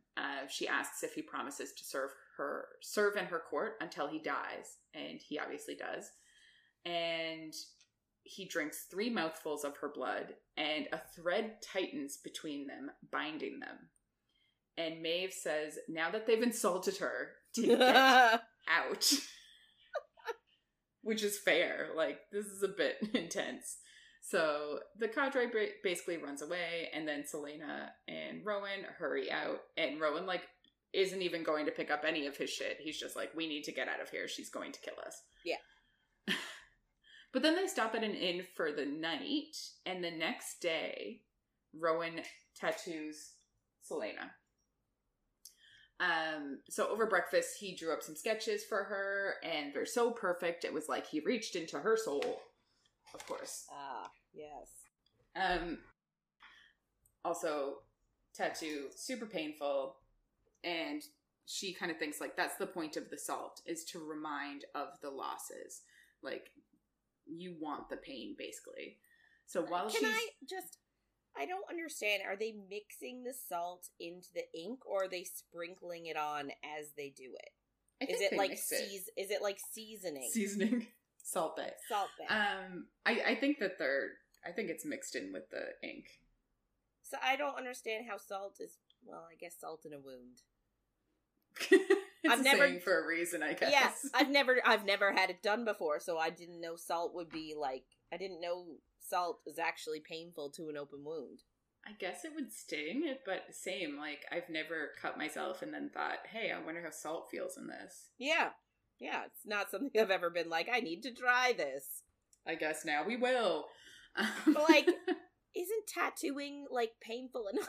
Why do they need to know. add the salt? I know. I it think hurts. it's just a like, it's even more painful for them because they have a higher pain tolerance too. I but guess. like, they're like, I don't know. I don't think it's necessary. But anyway, that's what they do. So while she's being tattooed, she sings the prayer she should have said like 10 years ago. And she tells the gods of her parents, her uncle, and Marion's death, and to like take them into paradise and keep them safe. So basically what you do when people die. She thinks like once she goes back to Terrasen, she'll have to sing from sunup to sundown with no food or water with her knees in gravel. So like that, I guess that's like the custom. So this is just the start. Like this pain that she has while from the tattoo is an offering to the gods. So after the tattoo, Rowan helps her go to a field where she sings the song of her household, and they just like stay kneeling in the field until the morning, basically. The time passage was a bit weird here. Yeah. Anyway. This is some, like, these are some, like, hard-up customs, man. Like, yeah, having to stay in a field all, like, having to sing from sun up to sundown with no food or water with her knees in gravel. Like, that is a severe custom. Yeah. It is intense. Wild. Yeah. Anyway. Yeah. So we actually get what the tattoo is now, which is good. Kind of. We kind of get what the tattoo is. So he tattooed 3 solid lines of like text. I'm assuming it's in the old language. Over her 3 largest scars. 1 line is for her parents, 1 for her uncle who was the king, and 1 for Marion. And then on her shorter scars are the stories of Nehemia and Sam. I can't really picture it. Well, like, in my brain, the text is going sideways. 100%, running yes. down. But, like, diagonally. Mine is diagonal. Oh, in your brain. See, mine is a straight up and down. Diagonal makes more sense. Yeah, I doubt that her scars are straight up and down. But yeah, I'm just like, diagonally 3 lines of text, and then like, little line on top, little line on bottom. I can't think of, I don't know. Yeah. I can't imagine her scars, let alone this tattoo.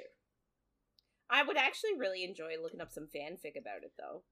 Or not fanfic. Fan art, yeah. Fan art.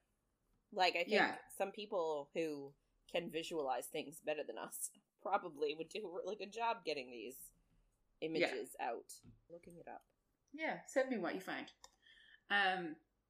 Anyway, so then we pop over to Manon's point of view. I feel like it's been a hot sec. And officials and counselors from Otterlin have come to watch the war games to report back to the king. And the games are really, literally just the game Capture the Flag. So 3 of the clans are against each other. They each have a glass egg in a nest. So they need to be on offensive and defensive to get all 3 eggs. There's no killing or maiming, but they can each have 2 weapons. So Manon has Windcleaver and a dagger. You're like, maybe you shouldn't have weapons if you're not going to allow injuries. I don't know. Yeah. Yeah. So, sorry, I lost myself. The witches are basically all wearing dyed leather of their, like, colors, so black, blue, or yellow. And their wyverns are painted with similar streaks on their wings and tails. So it's like in high school. Like, it's just games. It seems wild. Yeah. It sounds fun. It does sound fun. They all, like, present on their wyverns in front of the mortals in their ranks, and Astrid kind of just says, like, they're fools for not knowing what they've unleashed. Like, giving these witches the power, and wyverns, like, humans are, like, dumb. Yeah. Which, maybe not wrong. Yeah. I don't know, man. Not super smart on their part. Yeah. Like, because it's all based on control, right? Like, so obviously the King of Adderlin and whoever decided to do this, they fully believe that they have full control over all these clans of witches. And in my head, I'm like, do you? And, like, I get it from the king's perspective, I guess. Do you? Because he's not. No. But, like... Like, I get that he thinks he has more control because of what he is. I guess, but, like, I don't know. I think... Well, I guess that's the thing. That's sort of the downfall of all villains, isn't it? Is they think they have more control and they have absolute power when they don't. Yes. Or they have more confidence in themselves than they should. Yeah. Like, they believe in the dark and they don't believe enough in the power of light and love. Yeah. So, like, I guess that's his downfall, is he does think he has control and he actually doesn't, but... Well, like, and he has 1 or 2 keys, and he thinks he's going to get the 3rd. So if he gets the 3 keys, he has absolute power. So, like, I get why he's confident, but it's dumb. Yeah. So basically they start the games, and the Manon's group... Can I just say that I feel like it's been ages since we've been with Manon? 100%. It has. Like, I'm pretty like sure the last time we were with Manon, was it even last week? Like, did we see Manon at all last week? Yes, because she jumped off the... Was that last week? I don't think that was last week. I think that was the week before. I don't remember. But yeah, the last time was when they had to do the crossing. Yeah, it was a while. And a lot has obviously happened if, like, they've definitely been training since then. Mm-hmm. Anyway, yeah, that's okay.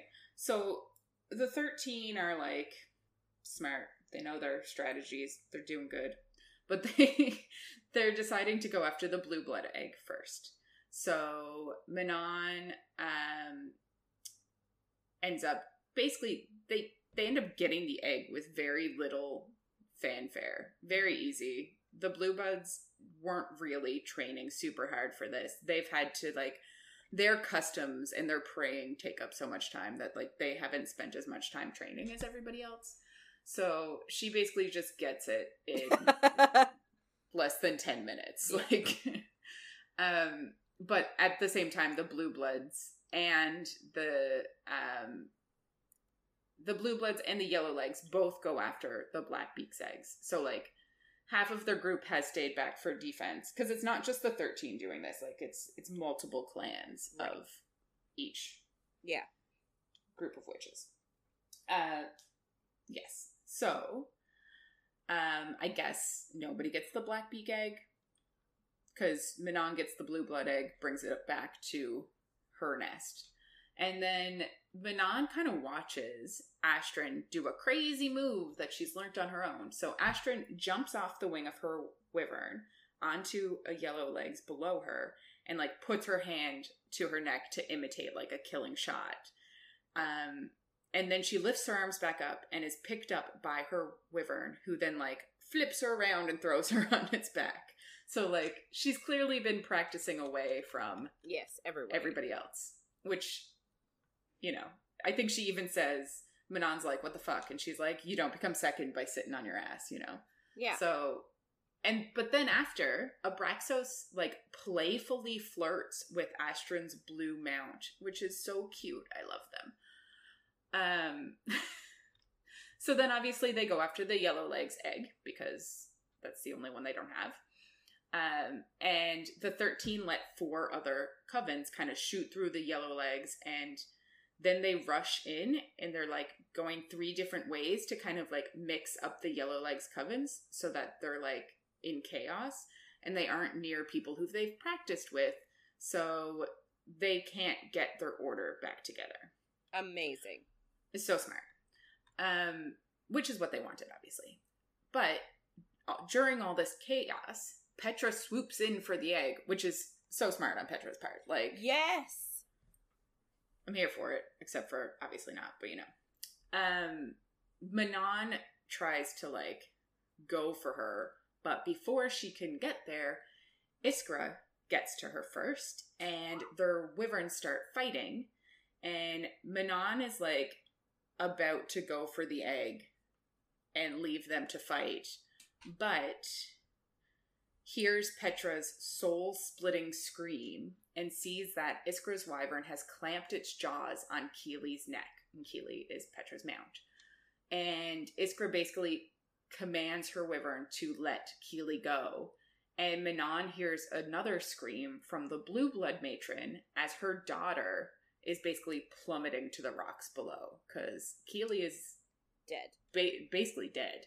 Yeah. Manon is kind of just like trying to go for the egg. Still a little bit. Yeah. Well, it's a hard decision to make, man. It's like, do I do what my grandmother, like, told me to do? Yeah. Or do I save this, like, not a rando, but, like, this girl that's not even part of my coven? Then, you know, and Manon has no heart, remember? So she doesn't care. Yeah, and, like, even if it was one of her 13, I'm sure her grandmother wouldn't want her to save them. Like, she really shouldn't. But, of course, she kind of thinks that, like, she's not sure if she gives the command or just thinks it, but Abraxos is like, we're going there. Yeah. I take this as Abraxos is doing this. But Abraxos is too small to, like, stop Keely or, like, hold Keely from falling, basically. Yeah.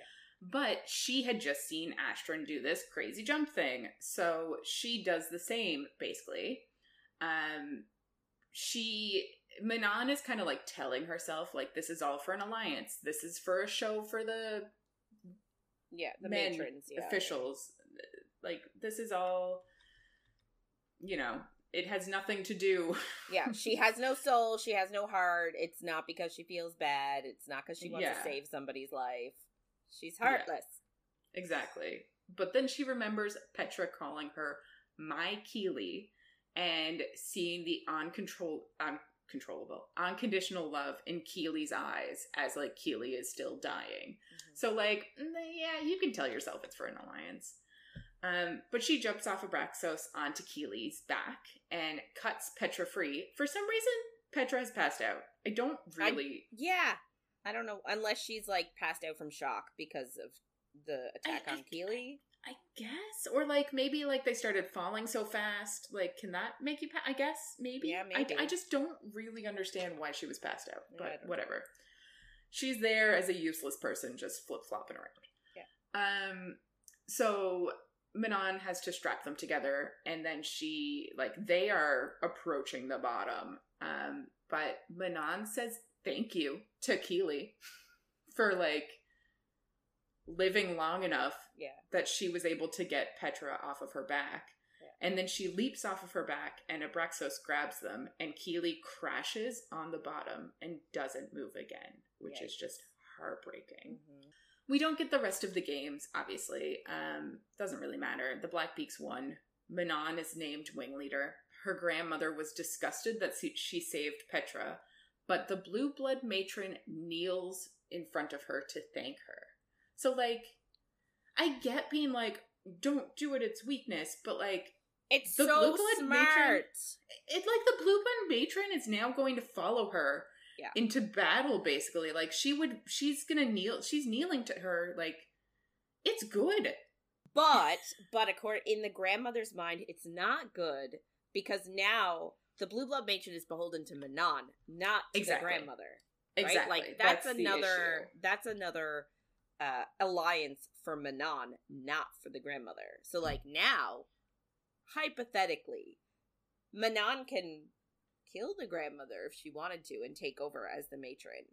Which she should. She should, totally, yeah. I guaranteed. Yeah. Yeah, I get why the grandmother is unhappy. It just doesn't make sense with the story that she's telling Manon. If she's like, I want us to go back and fight the wastes after, like, you want the blue bloods to be behind you. So it is good that the matron is like, but yeah. Anyway, we hear then that Petra is broken in her soul after Keely died, and she can't get out of bed. And the yellow legs matron just says it was an accident due to uncontrollable wyverns, but Manon knows that Iskra ordered the kill. But she also thinks, like, this is Petra's revenge, it's not her revenge. So, like, she's gonna leave that to Petra to enact. So they all go to the mess hall afterwards for her celebration of becoming wingleader, and everyone is pumped. There's like a bunch of ale to drink. Astrid tests Manon's glass for poison before Manon can drink it. And you're like, it would be bad if she died too, but whatever. Her grandmother greets her and asks what gift they can give her, and then offers her a new cloak. And Manon knows she can't refuse, but she's also like, the cloak she has on was from her first kill of a Kraken witch. So she's like, she doesn't want to get rid of it, but she knows that she can't not take this gift from her grandmother. Mm-hmm. So the Kraken witch that we heard about, I guess 2, 3, who knows, weeks ago, is brought out.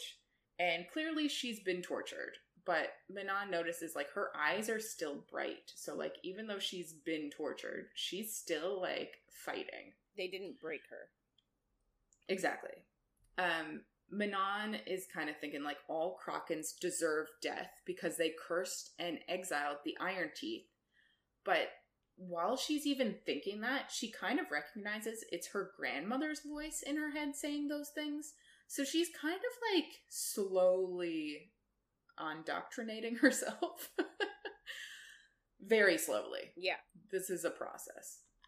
Obviously it's a cult. Like, you can't just snap out of it.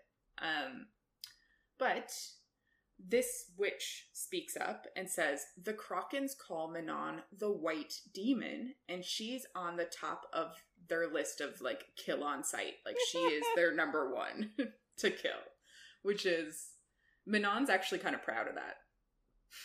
Well, yeah. Which, you know, yeah. The witch then also says, like, this witch talks for a second here. Like there's a lot. They let her talk for a hot second. Yeah, it's a bit much. But she says Manon's sisters didn't break her in the end, and that this, making Manon kill this Kraken witch, is a reminder to Manon to be what she was made to be. And it's like, after saving somebody in the games, this is like your place is heartless. Yeah. Go back there. Yeah. And you're like, why are they letting her speak? But it goes on. She tells her the Iron Teeth know how to end the curse, but the real secret that, like, the Krakens don't tell them is that they pity them because they aren't born evil, but they are forced into it. And the Krakens feel sorry for the Iron Teeth. And Manon basically says, enough. And the matron, you mean, isn't it? Oh, yes. The matron, says enough, finally. Like, she said a lot here. Yeah. And Manon kind of looks at her and sees that it's all true. Like, she can read it on her grandmother's face. Yeah. Like, that is the truth. They do make them this way. Because they do legit, like, they are indoctrinated from small children to be like, you have no heart, you are soulless, like, you are pure evil, like, all of that. Yeah. And then they make them do the actions to reinforce that and sort of try, like, make them like it, I guess. But, like, we all know, nobody is born. I mean, I guess it's the whole nature-nurture conversation, but, like, we're not getting into it. Not again. We've done it before. Yeah. So Manon is kind of realizing, oh shit, this is the truth, which is like a big deal. Yeah. She really does have a heart and the capacity to love. Oh my god. What? And then the Kraken witch just says, do it. And Manon kind of realizes, like, it isn't a challenge, but it's a plea. Like, this witch has been through it. And she is basically, like, pleading for death. So, like, as much as it is, like, a punishment for Manon, she's also doing this witch a favor in this moment. Yeah. By killing her. Which probably hurts Manon more. Like, not, like, helps her in the long run to indoctrinate herself into this. But, like, it being a mercy to kill her goes against the point of the bloodthirsty need to kill. Yes. Which is good in the long run for us. But anyway, so she ends up cutting her throat. Sorry, it's not funny. So later I'm like, she's so nice. She's so nice. She's cutting her throat for her. She's such a good person. Yeah. Jesus. Anyway, so later on, Manon and Abraxos are on the Rune Mountains, and Abraxos is like smelling the flowers and rolling around. And I love it so much. Cute little baby boy. It reminds me of Toothless, and I love it. And Manon can't stop thinking about what the Kraken Witch said, and she thinks of Keely and of Abraxos and of helping Petra, and she thinks, like, even though they were bred to kill and strike terror, she's grateful to have Abraxos, like, because she's looking at him. He's rolling around in these flowers. Like, he was built, well, basically as a bait beast, like, even worse than what the wyverns were. But he has the capacity to love flowers, which are weakness. So, like, seeing him have a duality, she's like, maybe she can have the same. And then she thinks for the first time ever, she feels some regret that she doesn't know what the Kraken Witch's name was. Yeah. Like, she's never felt regret in her life. Like, imagine. I just love that, like, this whole event was designed to, like, make the witches stronger and make them a tool for the King of Adarlan and all that to use against Aelin. And realistically, like, if Manon had been left to her own devices and to her own existence, she probably would have never started feeling these feelings. But it's actually the king's fault that she starts getting these feels. And, like, we can sort of assume where this is going to go in the future, right? Like, she's realizing that she maybe can have a heart now. What's gonna happen in 4 books' time? Yeah. I guess we'll see. So yeah, we end up leaving her, and, like, I'm just gonna say it, this next part, the point of view changes are, like, constant. It is wild. There's just is it back like and forth page, and back and forth. page? It's what it feels like. Just, like, look at this shit. Yeah. Like, every second line is a change. Anyway, so we go to Chaol's point of view, and him and Aedion are on the roof of Aelin's apartment, and Aedion is celebrating because... Sorry, I did say Aedion, right? Aedion is celebrating Aelin's victory over Narak. And, like, just the general statement that she is alive and she is fighting. Like, that's ideal. So, Chaol originally came over because he had planned to tell Aedion that he knows how to, like, bring magic back. But he just hasn't told him yet, and he's kind of just keeping it to himself. And you're like, okay. Terrible idea. Yeah, because he's leaving in 3 days. And then, so Chaol then thinks, and I'm going to read it from the book because it's important, I think, but then I feel like he almost forgets this the next book. But he thinks Aelin is coming home, but not to him. She's coming home to Terrasen, to Aedion, to Ren, and the court that she's regathering in her name. She's coming home to war and bloodshed and responsibility. And part of him can't even fathom what she'd done to Narak. But he could not accept that part of her. So bloodthirsty and unyielding, even as Celaena, it had been hard to swallow. And he had tried to look past it. But as Aelin, he'd known since the moment he figured out who she was, that Celaena would always pick him, but Aelin would not. And it's kind of his realization that there's no future for him and her. Yeah. And, like, I like that he's realized that. Finally. Fuck. I feel like the next book, he completely fucking forgets all of this. It has been a hot second since I've read the next book, and maybe I'm, like, thinking of it wrong, but my memory is that he's a complete piece of shit and acts like he's still in love with her. I don't remember that. I do remember him acting like a complete piece of shit. Yeah, but, like, I don't remember there being an undertone of love. I remember him being, like, pissed that she's not wearing his ring anymore. Oh. And you're like, dude, what? I thought you just had this realization that she's too much for you. She's too powerful. She's always been too much for him. Yeah. Ugh. And, like, I don't actually mind the, like, Celaena would choose him, but Aelin wouldn't. Like, fine, sure. If that's what helps you sleep at night. Yeah. Like, I still don't think it's true, but sure. Anyway, not the point.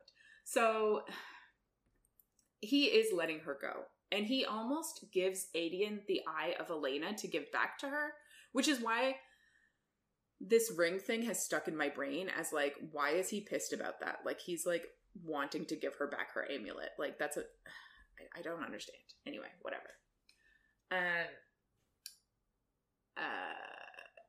Yeah, but he does realize, like, he isn't ready just yet to, like, give up everything that he has of her.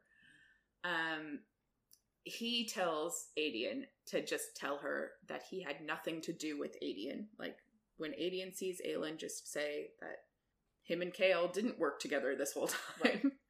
And that Chaol is safe in NAL. Because that's the plan. He's going to be in NAL. And Aedion asks him what he'd have given to see her again. But Chaol just says, it doesn't matter. And I'm like, I feel like from this conversation, I feel like the next book is a complete 180. I just don't understand how he gets so shitty. Anyway, we'll actually go through it, because maybe I'm remembering some stuff wrong, which completely happens to me. He is an asshole in the next book. Oh, for sure. But maybe, like, I don't know, maybe I'm just forgetting. But Catherine, else. He goes through so much growth in this book. Seriously. It's clearly not this book, although I am happy that he's like, she's too much for me. I can admit that in my head. I'm like, good. Good. Yes. I think every woman is too much for you. Yeah. Because you are too little for everybody. Yeah. Like, the definition of, like, small dick energy. Yeah, exactly. Yeah.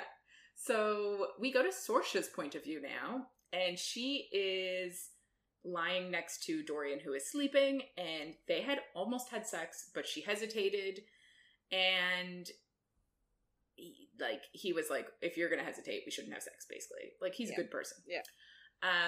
But she's thinking, like, the world is changing. Like, Aelin is alive, and magic might be released, and she cannot have him worrying about her. He is going to be a king. Like, I actually feel like this is kind of important. She thinks she's grateful for the time that she's had with him, but she also knows that she can't be queen. And, like, I think in one of the last scenes or something, Chaol was like, it'd be nice to have a healer queen. Yeah. Because Chaol is a fucking tool. Yes. Yeah. But do you know what? Like, I almost think I dislike Chaol more than Tamlin? Yes! I knew you were going to say, because Tamlin the tool came into my head when I called him a tool. Hilarious. Yeah. Ugh. Yeah. Love it. Tamlin the tool. Chaol the tool. Yep. Basically. He's just so dumb. He's just so childish. Like, I get it. He's still a child. But there are other children in this. Like, Aelin is also a child. Dorian is also a child. Sorcia is also, like, they're all children.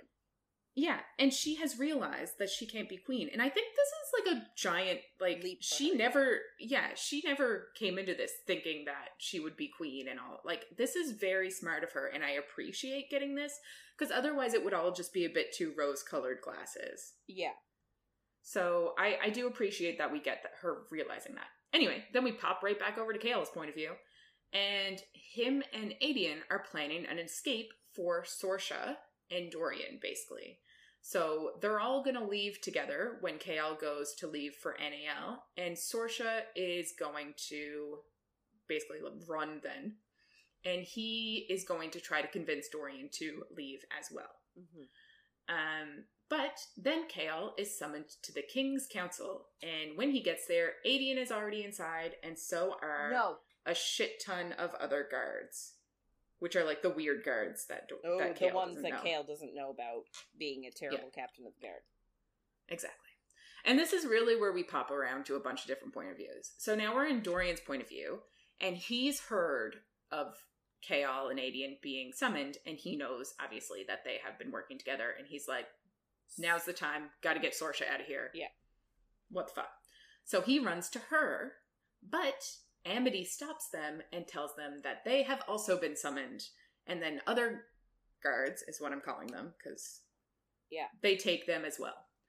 So then we go over to Aedion's point of view, and he and Chaol are not shackled, so he's thinking, like, they have a chance to get out of this. Like, they're not fucked already. Yeah. Well, they don't even know technically why they're being summoned. They just know they're being summoned. Exactly. So, like, they're not shackled, so it's like, they're not gonna try and do anything until they know, like, what's going on. Yeah, like the king, if the king knows for certain that Aedion and Chaol have been working against him, they would just be in the dungeon right now. They wouldn't just be standing there. Yeah. So they have a chance.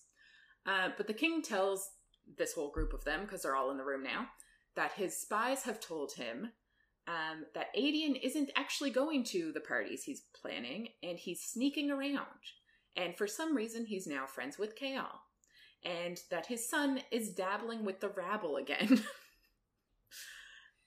like, this is what I don't understand. Like, Dorian has never had, like, he's never been, I don't think his father has ever sort of put him on a, like, has made him only sleep with ladies. You know what I mean? Like, he's let him, like, playboy it and, like, dip his wick wherever he wants to. Yeah. So, like, I don't understand why this, like, why is it pertinent in this moment? Like, who cares that he's sleeping with a healer? And he hasn't actually dipped his wick yet. In this particular case. Yeah. Which is sad. Yeah. Knowing what happens. Don't spoil it, Catherine! Don't spoil it. Yeah, it's weird because I think the reason, which you're like, how does the king know this? But the reason is because he's catching feelings. Like, that's the only reason the king cares. And the only other time that Dorian caught feelings was for Celaena, who he's also calling rabble, and you're like, okay. But yeah, Dorian basically objects immediately and says he doesn't want her to be a part of this and, like, let her go, basically. Yeah. And he doesn't want her to stay here. And the king just agrees and then, like, snaps his fingers and his guards force her to her knees. And Aedion and Chaol just look to each other, and Aedion thinks, like, they will fight their way out of this. Chaol's point of view now, and he knows he needs to save Sorsha and then Aedion, because, like, the king won't kill Dorian, because it's his that child. Would be ridiculous. Yeah. But, like, Dorian, he's giving himself too much to do. He has to save Sorsha and Aedion, like, dude. Also, Aedion can save. Aedion's better than you. Like, he can take care of himself. Let's right size this. Yeah. Can he, though? Anyway. Dorian tells the king that he'll tell him anything, but the king asks him, like, why Chaol and Aedion have been meeting, and Dorian says he doesn't know. And I'm like, I get that Dorian's just, like, trying to save Sorsha, but, like, he doesn't know enough to be like, I'll tell you anything you want to know. Yeah. Like, he literally doesn't know much. Although he does know why they were meeting. He just isn't telling the king. Yeah. And you're like... Obviously the king has a bullshit radar. Yeah. The king then tells Dorian and the group that there's been a spy in the castle for months and asks Dorian to tell him who it is. And Chaol is, like, working up to say that it's him. But Aedion speaks first. And he says, like, Chaol, the reason they were hanging out is because Chaol was blackmailing him to get information that his father would then be able to give to the king for a favor. Genius. Yeah. And then he says that they can all burn because his queen is coming for them, and he throws his ring, like, at the king.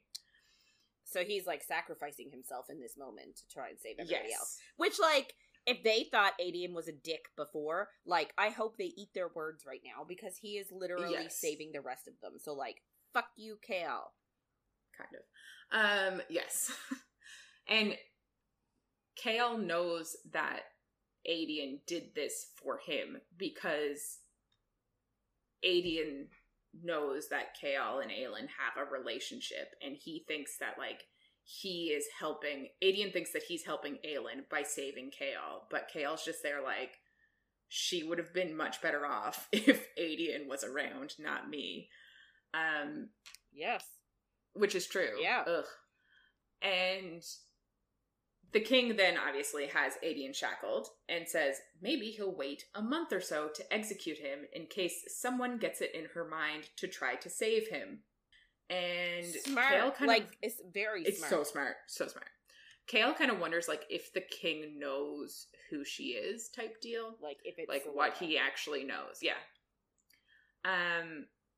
Then Dorian is just like, can you let Sorsha go, though? But the king is like, no, we can't release the true traitor. Bum, dun, bum, dun, dun. We didn't even practice that. We did not. We're so good. So we go over to Sorsha's point of view now. And the king tells her that her letters were very interesting, and Amity found one in the rubbish bin. What a dummy. Right? And we actually got the scene where she threw it in the rubbish bin. I think it was like one time when Dorian came around and she was like, oops, throw this out. And you're like, oh, you're such a moron because you're in love. So Sorsha is kind of thinking, like, Dorian can still get out of this because he didn't know that she was a traitor. And she tells the king that he has destroyed everything and he deserves what's to come. And then she tells Dorian that she loves him. Aww. And Dorian just, like, is begging his father to, like, exile her or banish her. But the king just says no.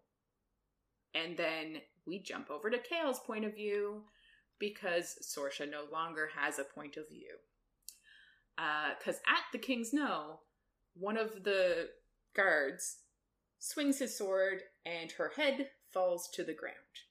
Amazing. Not actually amazing. It's terrible. I was surprised at how fast it all happened. Yeah. So obviously Dorian starts screaming, Aedion starts roaring. Of course he's roaring. Right. But the guards just take Aedion away because they're like, no. And and then Dorian is like scrambling to Sorsha. Chaol Do you think he's draws going for the head or the body? I know. I was kind of thinking that. I don't know. I think he'd go for the head and bring it to the body. Oh. I don't know. Like he could fix it, like put it back together. I guess. It's bad. So yeah, Chaol draws his sword and the king just rolls his eyes, which is like so baller. I'm like, damn. But he just tells Chaol to go back to his father and not to leave the castle disgraced. But like, in all fairness, like, it would be nothing for the king to just kill Chaol too. I know! And he's like just letting him go. I know, and I'm like, Chaol should have just fucking left. Yeah. At this point. Yeah. If he left at this point, it would be so much better. Yeah. But he does not, because he is finally standing up for Dorian and something he believes in now. Fuck. And like, cool, good job. Time and a place. This is the wrong time. You're making this worse. But Chaol says he will not serve him. There's one true king, and he is not on the throne. And he also says there's a queen in the north who will beat him again. And what the two of them, the true king, which is Dorian, and Celaena, Aelin, we'll call her here, what they represent is what the king fears, basically. Like, they're gonna defeat him, is basically what he's saying. And then, of course, the king orders Chaol's death, and a crossbow snaps. So he's gonna die like this. He's dead, basically. Yes. And some hidden guards approach, but Dorian plunges the room into ice, and it freezes the bolt in the air and saves his life. How does a bolt get frozen in air? Mid-air frozen. Don't know. Love it. So you're like, yay, but also this is bad. The king is not at all surprised that Dorian has magic, and uses his magic to push back at Dorian. And you're like, oh shit, the king also has magic. Cool. Chaol is just there, stunned, but Dorian tells him to run. And he also tells Chaol, when he comes back, to burn this place to the ground. Because I guess Dorian thinks he's about to be murdered. Yeah. And he's doing his one last thing to save. Because he thinks, like, magic is going to... Like, his father's going to kill him for having magic. But then Crackling Black hurtles towards them from behind the throne. And this is, like, the king's power. It's, like, darkness and shit. But then light explodes from Dorian, and they're all, like, fighting. Yeah. And Chaol kind of has a realization, like, this was a trap for all of them, and they all fell in it. Like, Aedion came out as a traitor, Dorian showed his magic, Sorsha is dead, and he's now gotta run. He's like, well, we just fucked everything Well, and up. Chaol proved that, like, he wasn't loyal to the king. He's loyal to Dorian. So, like, they literally all fucked themselves. Yeah, which I don't think that was really a secret, but still, like, they all fucked themselves over here. Chaol tells Dorian that he loves him, and then he runs. We jump over to Aedion's point of view, and Aedion thinks it was an easy choice to protect Chaol for Aelin. And the castle starts shaking, and he assumes Dorian is helping Chaol escape, and he thinks he's okay with dying, but he does wish he could have seen her just once. I love Aedion. Then we go over to Dorian's point of view, and the king's black power is overwhelming him, but all he can see is Sorsha dying, and it happened too fast. But, like, Chaol had also called him his king, and he had to save Chaol. Which is, like, I get that it all happened so fast, but it's almost like saying he loves Chaol more than Sorsha. I just don't know if that's really necessary. Maybe it's not. Like, but, it's also, I can imagine it being true. They've been of best course, friends for, like, 15 years. Yeah, for sure. Him and Sorsha didn't Dorian... even have sex. Yeah. Dorian is also kind of just like, okay, well, the king's gonna kill me now. Yeah. But the king tells him he isn't going to kill his gifted son, and he pulls out a black collar. And the other guards hold him and put it on, and as they're, like, putting it on, he thinks of Rowan and Kaltain, and how much a ring can do. What is gonna happen with this collar. Yeah. Which we know more about, so very scary, very bad. We go over to Chaol's point of view again, and he is sprinting to Dorian's room, and he grabs Fleetfoot, which I love. I love it. But, like, he has to get the dog. I know. It's just like, I just love that he does it. Anyway, he grabs Fleetfoot and brings her to the passage off of Celaena's room, where he's going to escape out of. He grabs Damaris, which is the sword that's in there, and he grabs some gold from this tomb. Genius. And he tells... Yeah, I know. So smart. He tells Mort where he'll be in case she comes back. He also grabs the bag of magic books, and he opens the iron gates, and he just is kind of, like, wondering if Dorian is even alive anymore. He goes to Celaena's apartment, and Ren is there. And he tells him what happened, and Ren just says, like, they have to save Aedion. Yeah. And then he asks about the woman that was beheaded, and asks if she was a healer, and we figure out that this is his contact that he had in the castle. Yeah. So Chaol and Ren kind of just realize that they're the only two people left in this rebellion now, and they agree that they need to save Aedion and Dorian. So they're forming a truce here. We go to Manon's point of view, and she is the wingleader, obviously. She and half of the Iron Teeth are being sent to Morath tomorrow to serve the Duke, who we haven't seen at all this book. But they're also to be ready to fly at a moment's notice and fight. Mm-hmm. The other half of the Iron Teeth are going to stay where they are now at the Ferrying Gap under Iskra's order. Manon asks what, obviously, the matron is going to do, but the matron is just, like, annoyed that she dared ask a question, but says that she's going to be staying here, but she'll be in Morath in the summer, and she has work to finish here. I wonder what kind Interesting. I know. So, they haven't actually spoken since Manon killed the Kraken, but Manon knows that next time it will be one of the 13. Yeah. If she disobeys or, like, shows heart again, she'll have to kill one of the 13.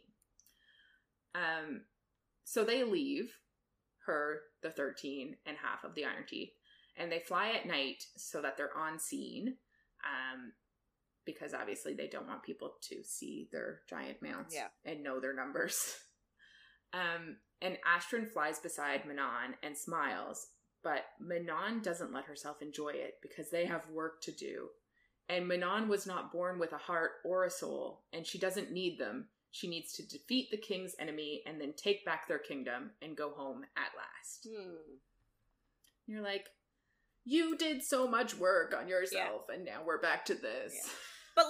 But think about it, though, is like, oh yeah, she wasn't born with a heart or a soul, yet the only reason she's thinking this is because she doesn't want to hurt the 13. Like, she doesn't want to hurt her buddies. Yeah, and, like, she wants to go home. Yeah. Like, that's...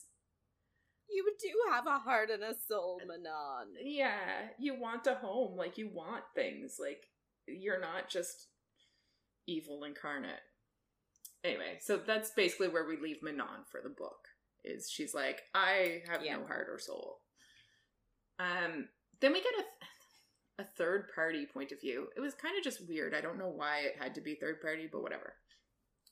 So a cloaked man walks onto the docks in the slums, and he pulls out a blade with an eagle pommel, and he thinks of all it had embodied, but he looks to the new blade he has, a king's blade, from a time when good men served, and he would see that again.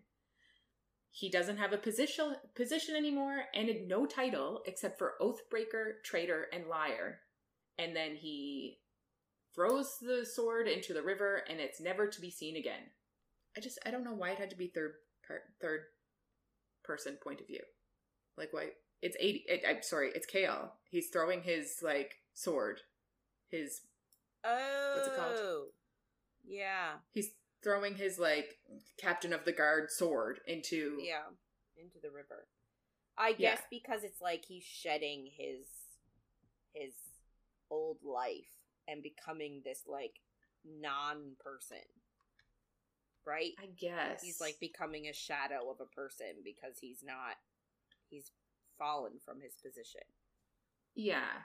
I don't know. I don't think... It was, like, one page, too. I was like, this could have been in his point of view. He could have been like... Yeah. I'll see this restored. Throw this sword. Whatever. Yeah. But anyway, whatever. I didn't write the book. Didn't you? So that's where we leave him for the book. And all of those points of view. So Sorsha is dead. Aedion's locked up. Chaol hates himself. And Dorian is basically fucked. Yeah. So then we go over to Celaena. She's having a tiny bit of a better time, I guess. Yeah. But she's thinking, like, Rowan is not submissive at all with this blood oath. Which, like, obviously, what did you expect? Yeah. He's very bossy, and, like, all of it is, like, for her own good. And I just love it. He's just like a mother hen. But they're basically arguing over her plan, because she wants to return alone as Celaena, not as Aelin, and do what she needs to do. But he thinks, like, it's basically a suicide mission. Which, sure. Because, like, even Celaena didn't complete the mission that she was sent here for. Like, she didn't kill the Ash River Yeah. king and prince, the royals.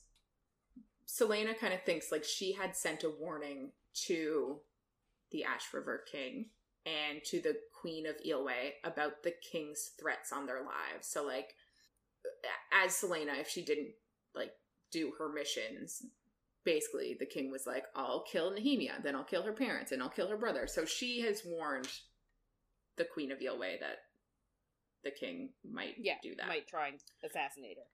Yeah. She also thinks like she needs to talk to Chaol and end things. My God. And it was already ended before she left. I feel like they dragged this out, and it was not necessary. Like, she tried to kill him and was like, you'll always be my enemy. I think that's enough of a breakup. Yes. I don't think she needs to go back and be like, hey, we're broken up. Yeah. Like, I think that was good enough. But she takes his ring off. So, like, she has processed the breakup.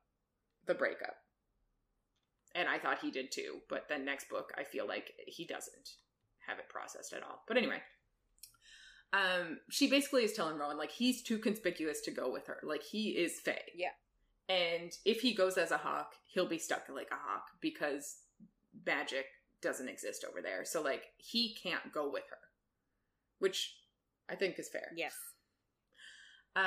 She says she needs to stealthily get the key from Erebin and then go north. So that is her plan. She's going to go back to get the key and go north.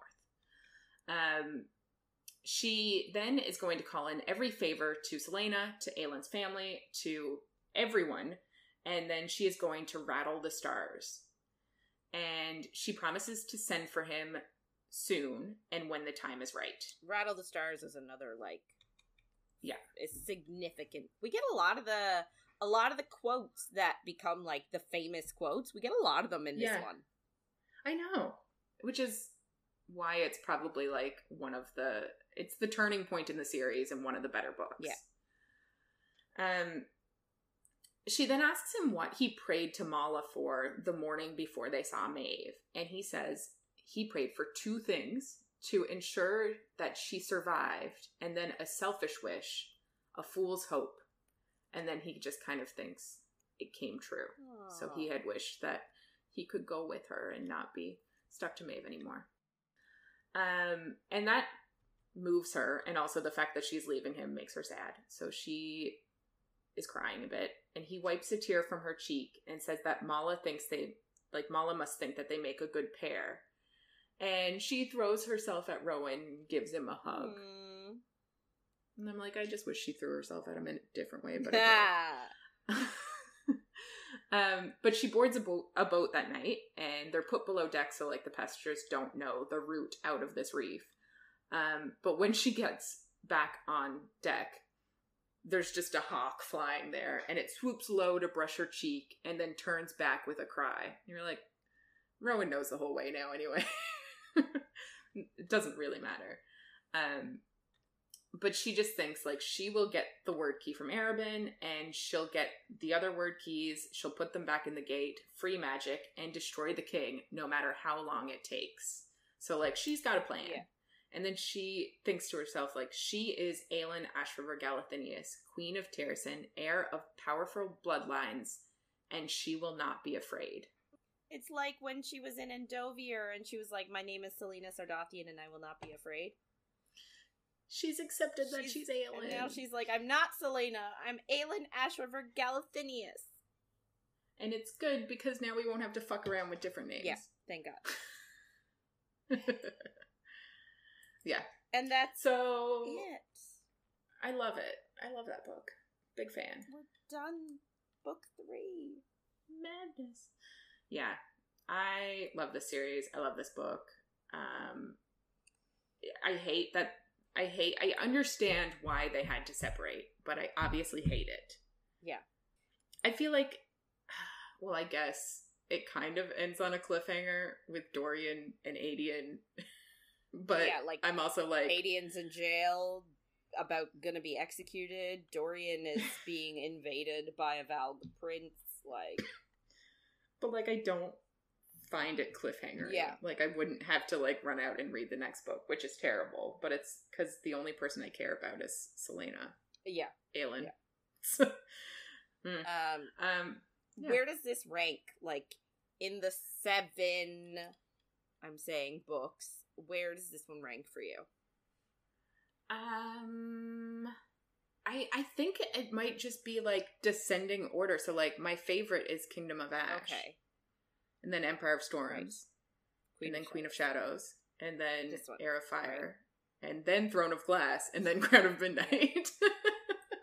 I'm still, like, thinking in my head, what even happened in Crown of Midnight? Like, besides, like, Aelin, like, scratching up Chaol's face. Celaena at that point. Yeah. But yes. Yeah. Yeah, I don't know. How is it a whole book? Time passed. Yeah. So, yeah, I think, this one ranks, like, I think around the same. Yeah, I love everything that happens after this, too. Yeah. So, I know. Like, Empire of Storms kills my soul. Kingdom of Ash also kills me. So, like... Yeah, it's, like... This is sort of, like, our turning point book, like you said. Like, this is when the story starts to turn. So, like, people find that this series really slow to start. And, like, I sort of see what they mean. I disagree a little bit because I actually really like Throne of Glass. But, like, when you read Throne of Glass, you never think that this is where the story is going to end up. Oh my god, no. Right? Like I was like, oh, this is just a standalone book. Like, it's over. Yeah. So... Yeah. You know, it's one of those things where, like, if you can make it through, like, if Throne of Glass is not your thing, and if, I mean, Queen of Shadows isn't your thing, it's not hard. Crown of Midnight, sorry. If Crown of Midnight is not your thing, like, this is where it gets, like, ooh, good. Yeah. Like, Jeff is reading them now, and he got through Throne of Glass, he got through Crown of Midnight, and then he started... looking at Assassin's Blade, and I was like, I don't think you should read that one yet, because you're not going to like it. And then he took a break to read The Hunger Games, because he just wasn't in yet. But now he's since read Heir of Fire and Queen of Shadows, and now he's reading Assassin's Blade, which is a fucked up order, but, you know, we're doing what we can. We're getting the books read. But I think he finished that last night, so, like, he's getting into Empire of Storms now, and I'm like, oh my god! So exciting. Although so much happens in Queen of Shadows that I love too. I love Queen of Shadows so much. I don't even know why, really. I just really love it. I love some of the characters we meet. Yeah. Especially a woman. And I just love them being back and, like, handing people their asses. Yeah. It's like, I just love it. I love it. Yeah. Anyway. Yeah. So I guess we're gonna wrap it up for this month. Woo!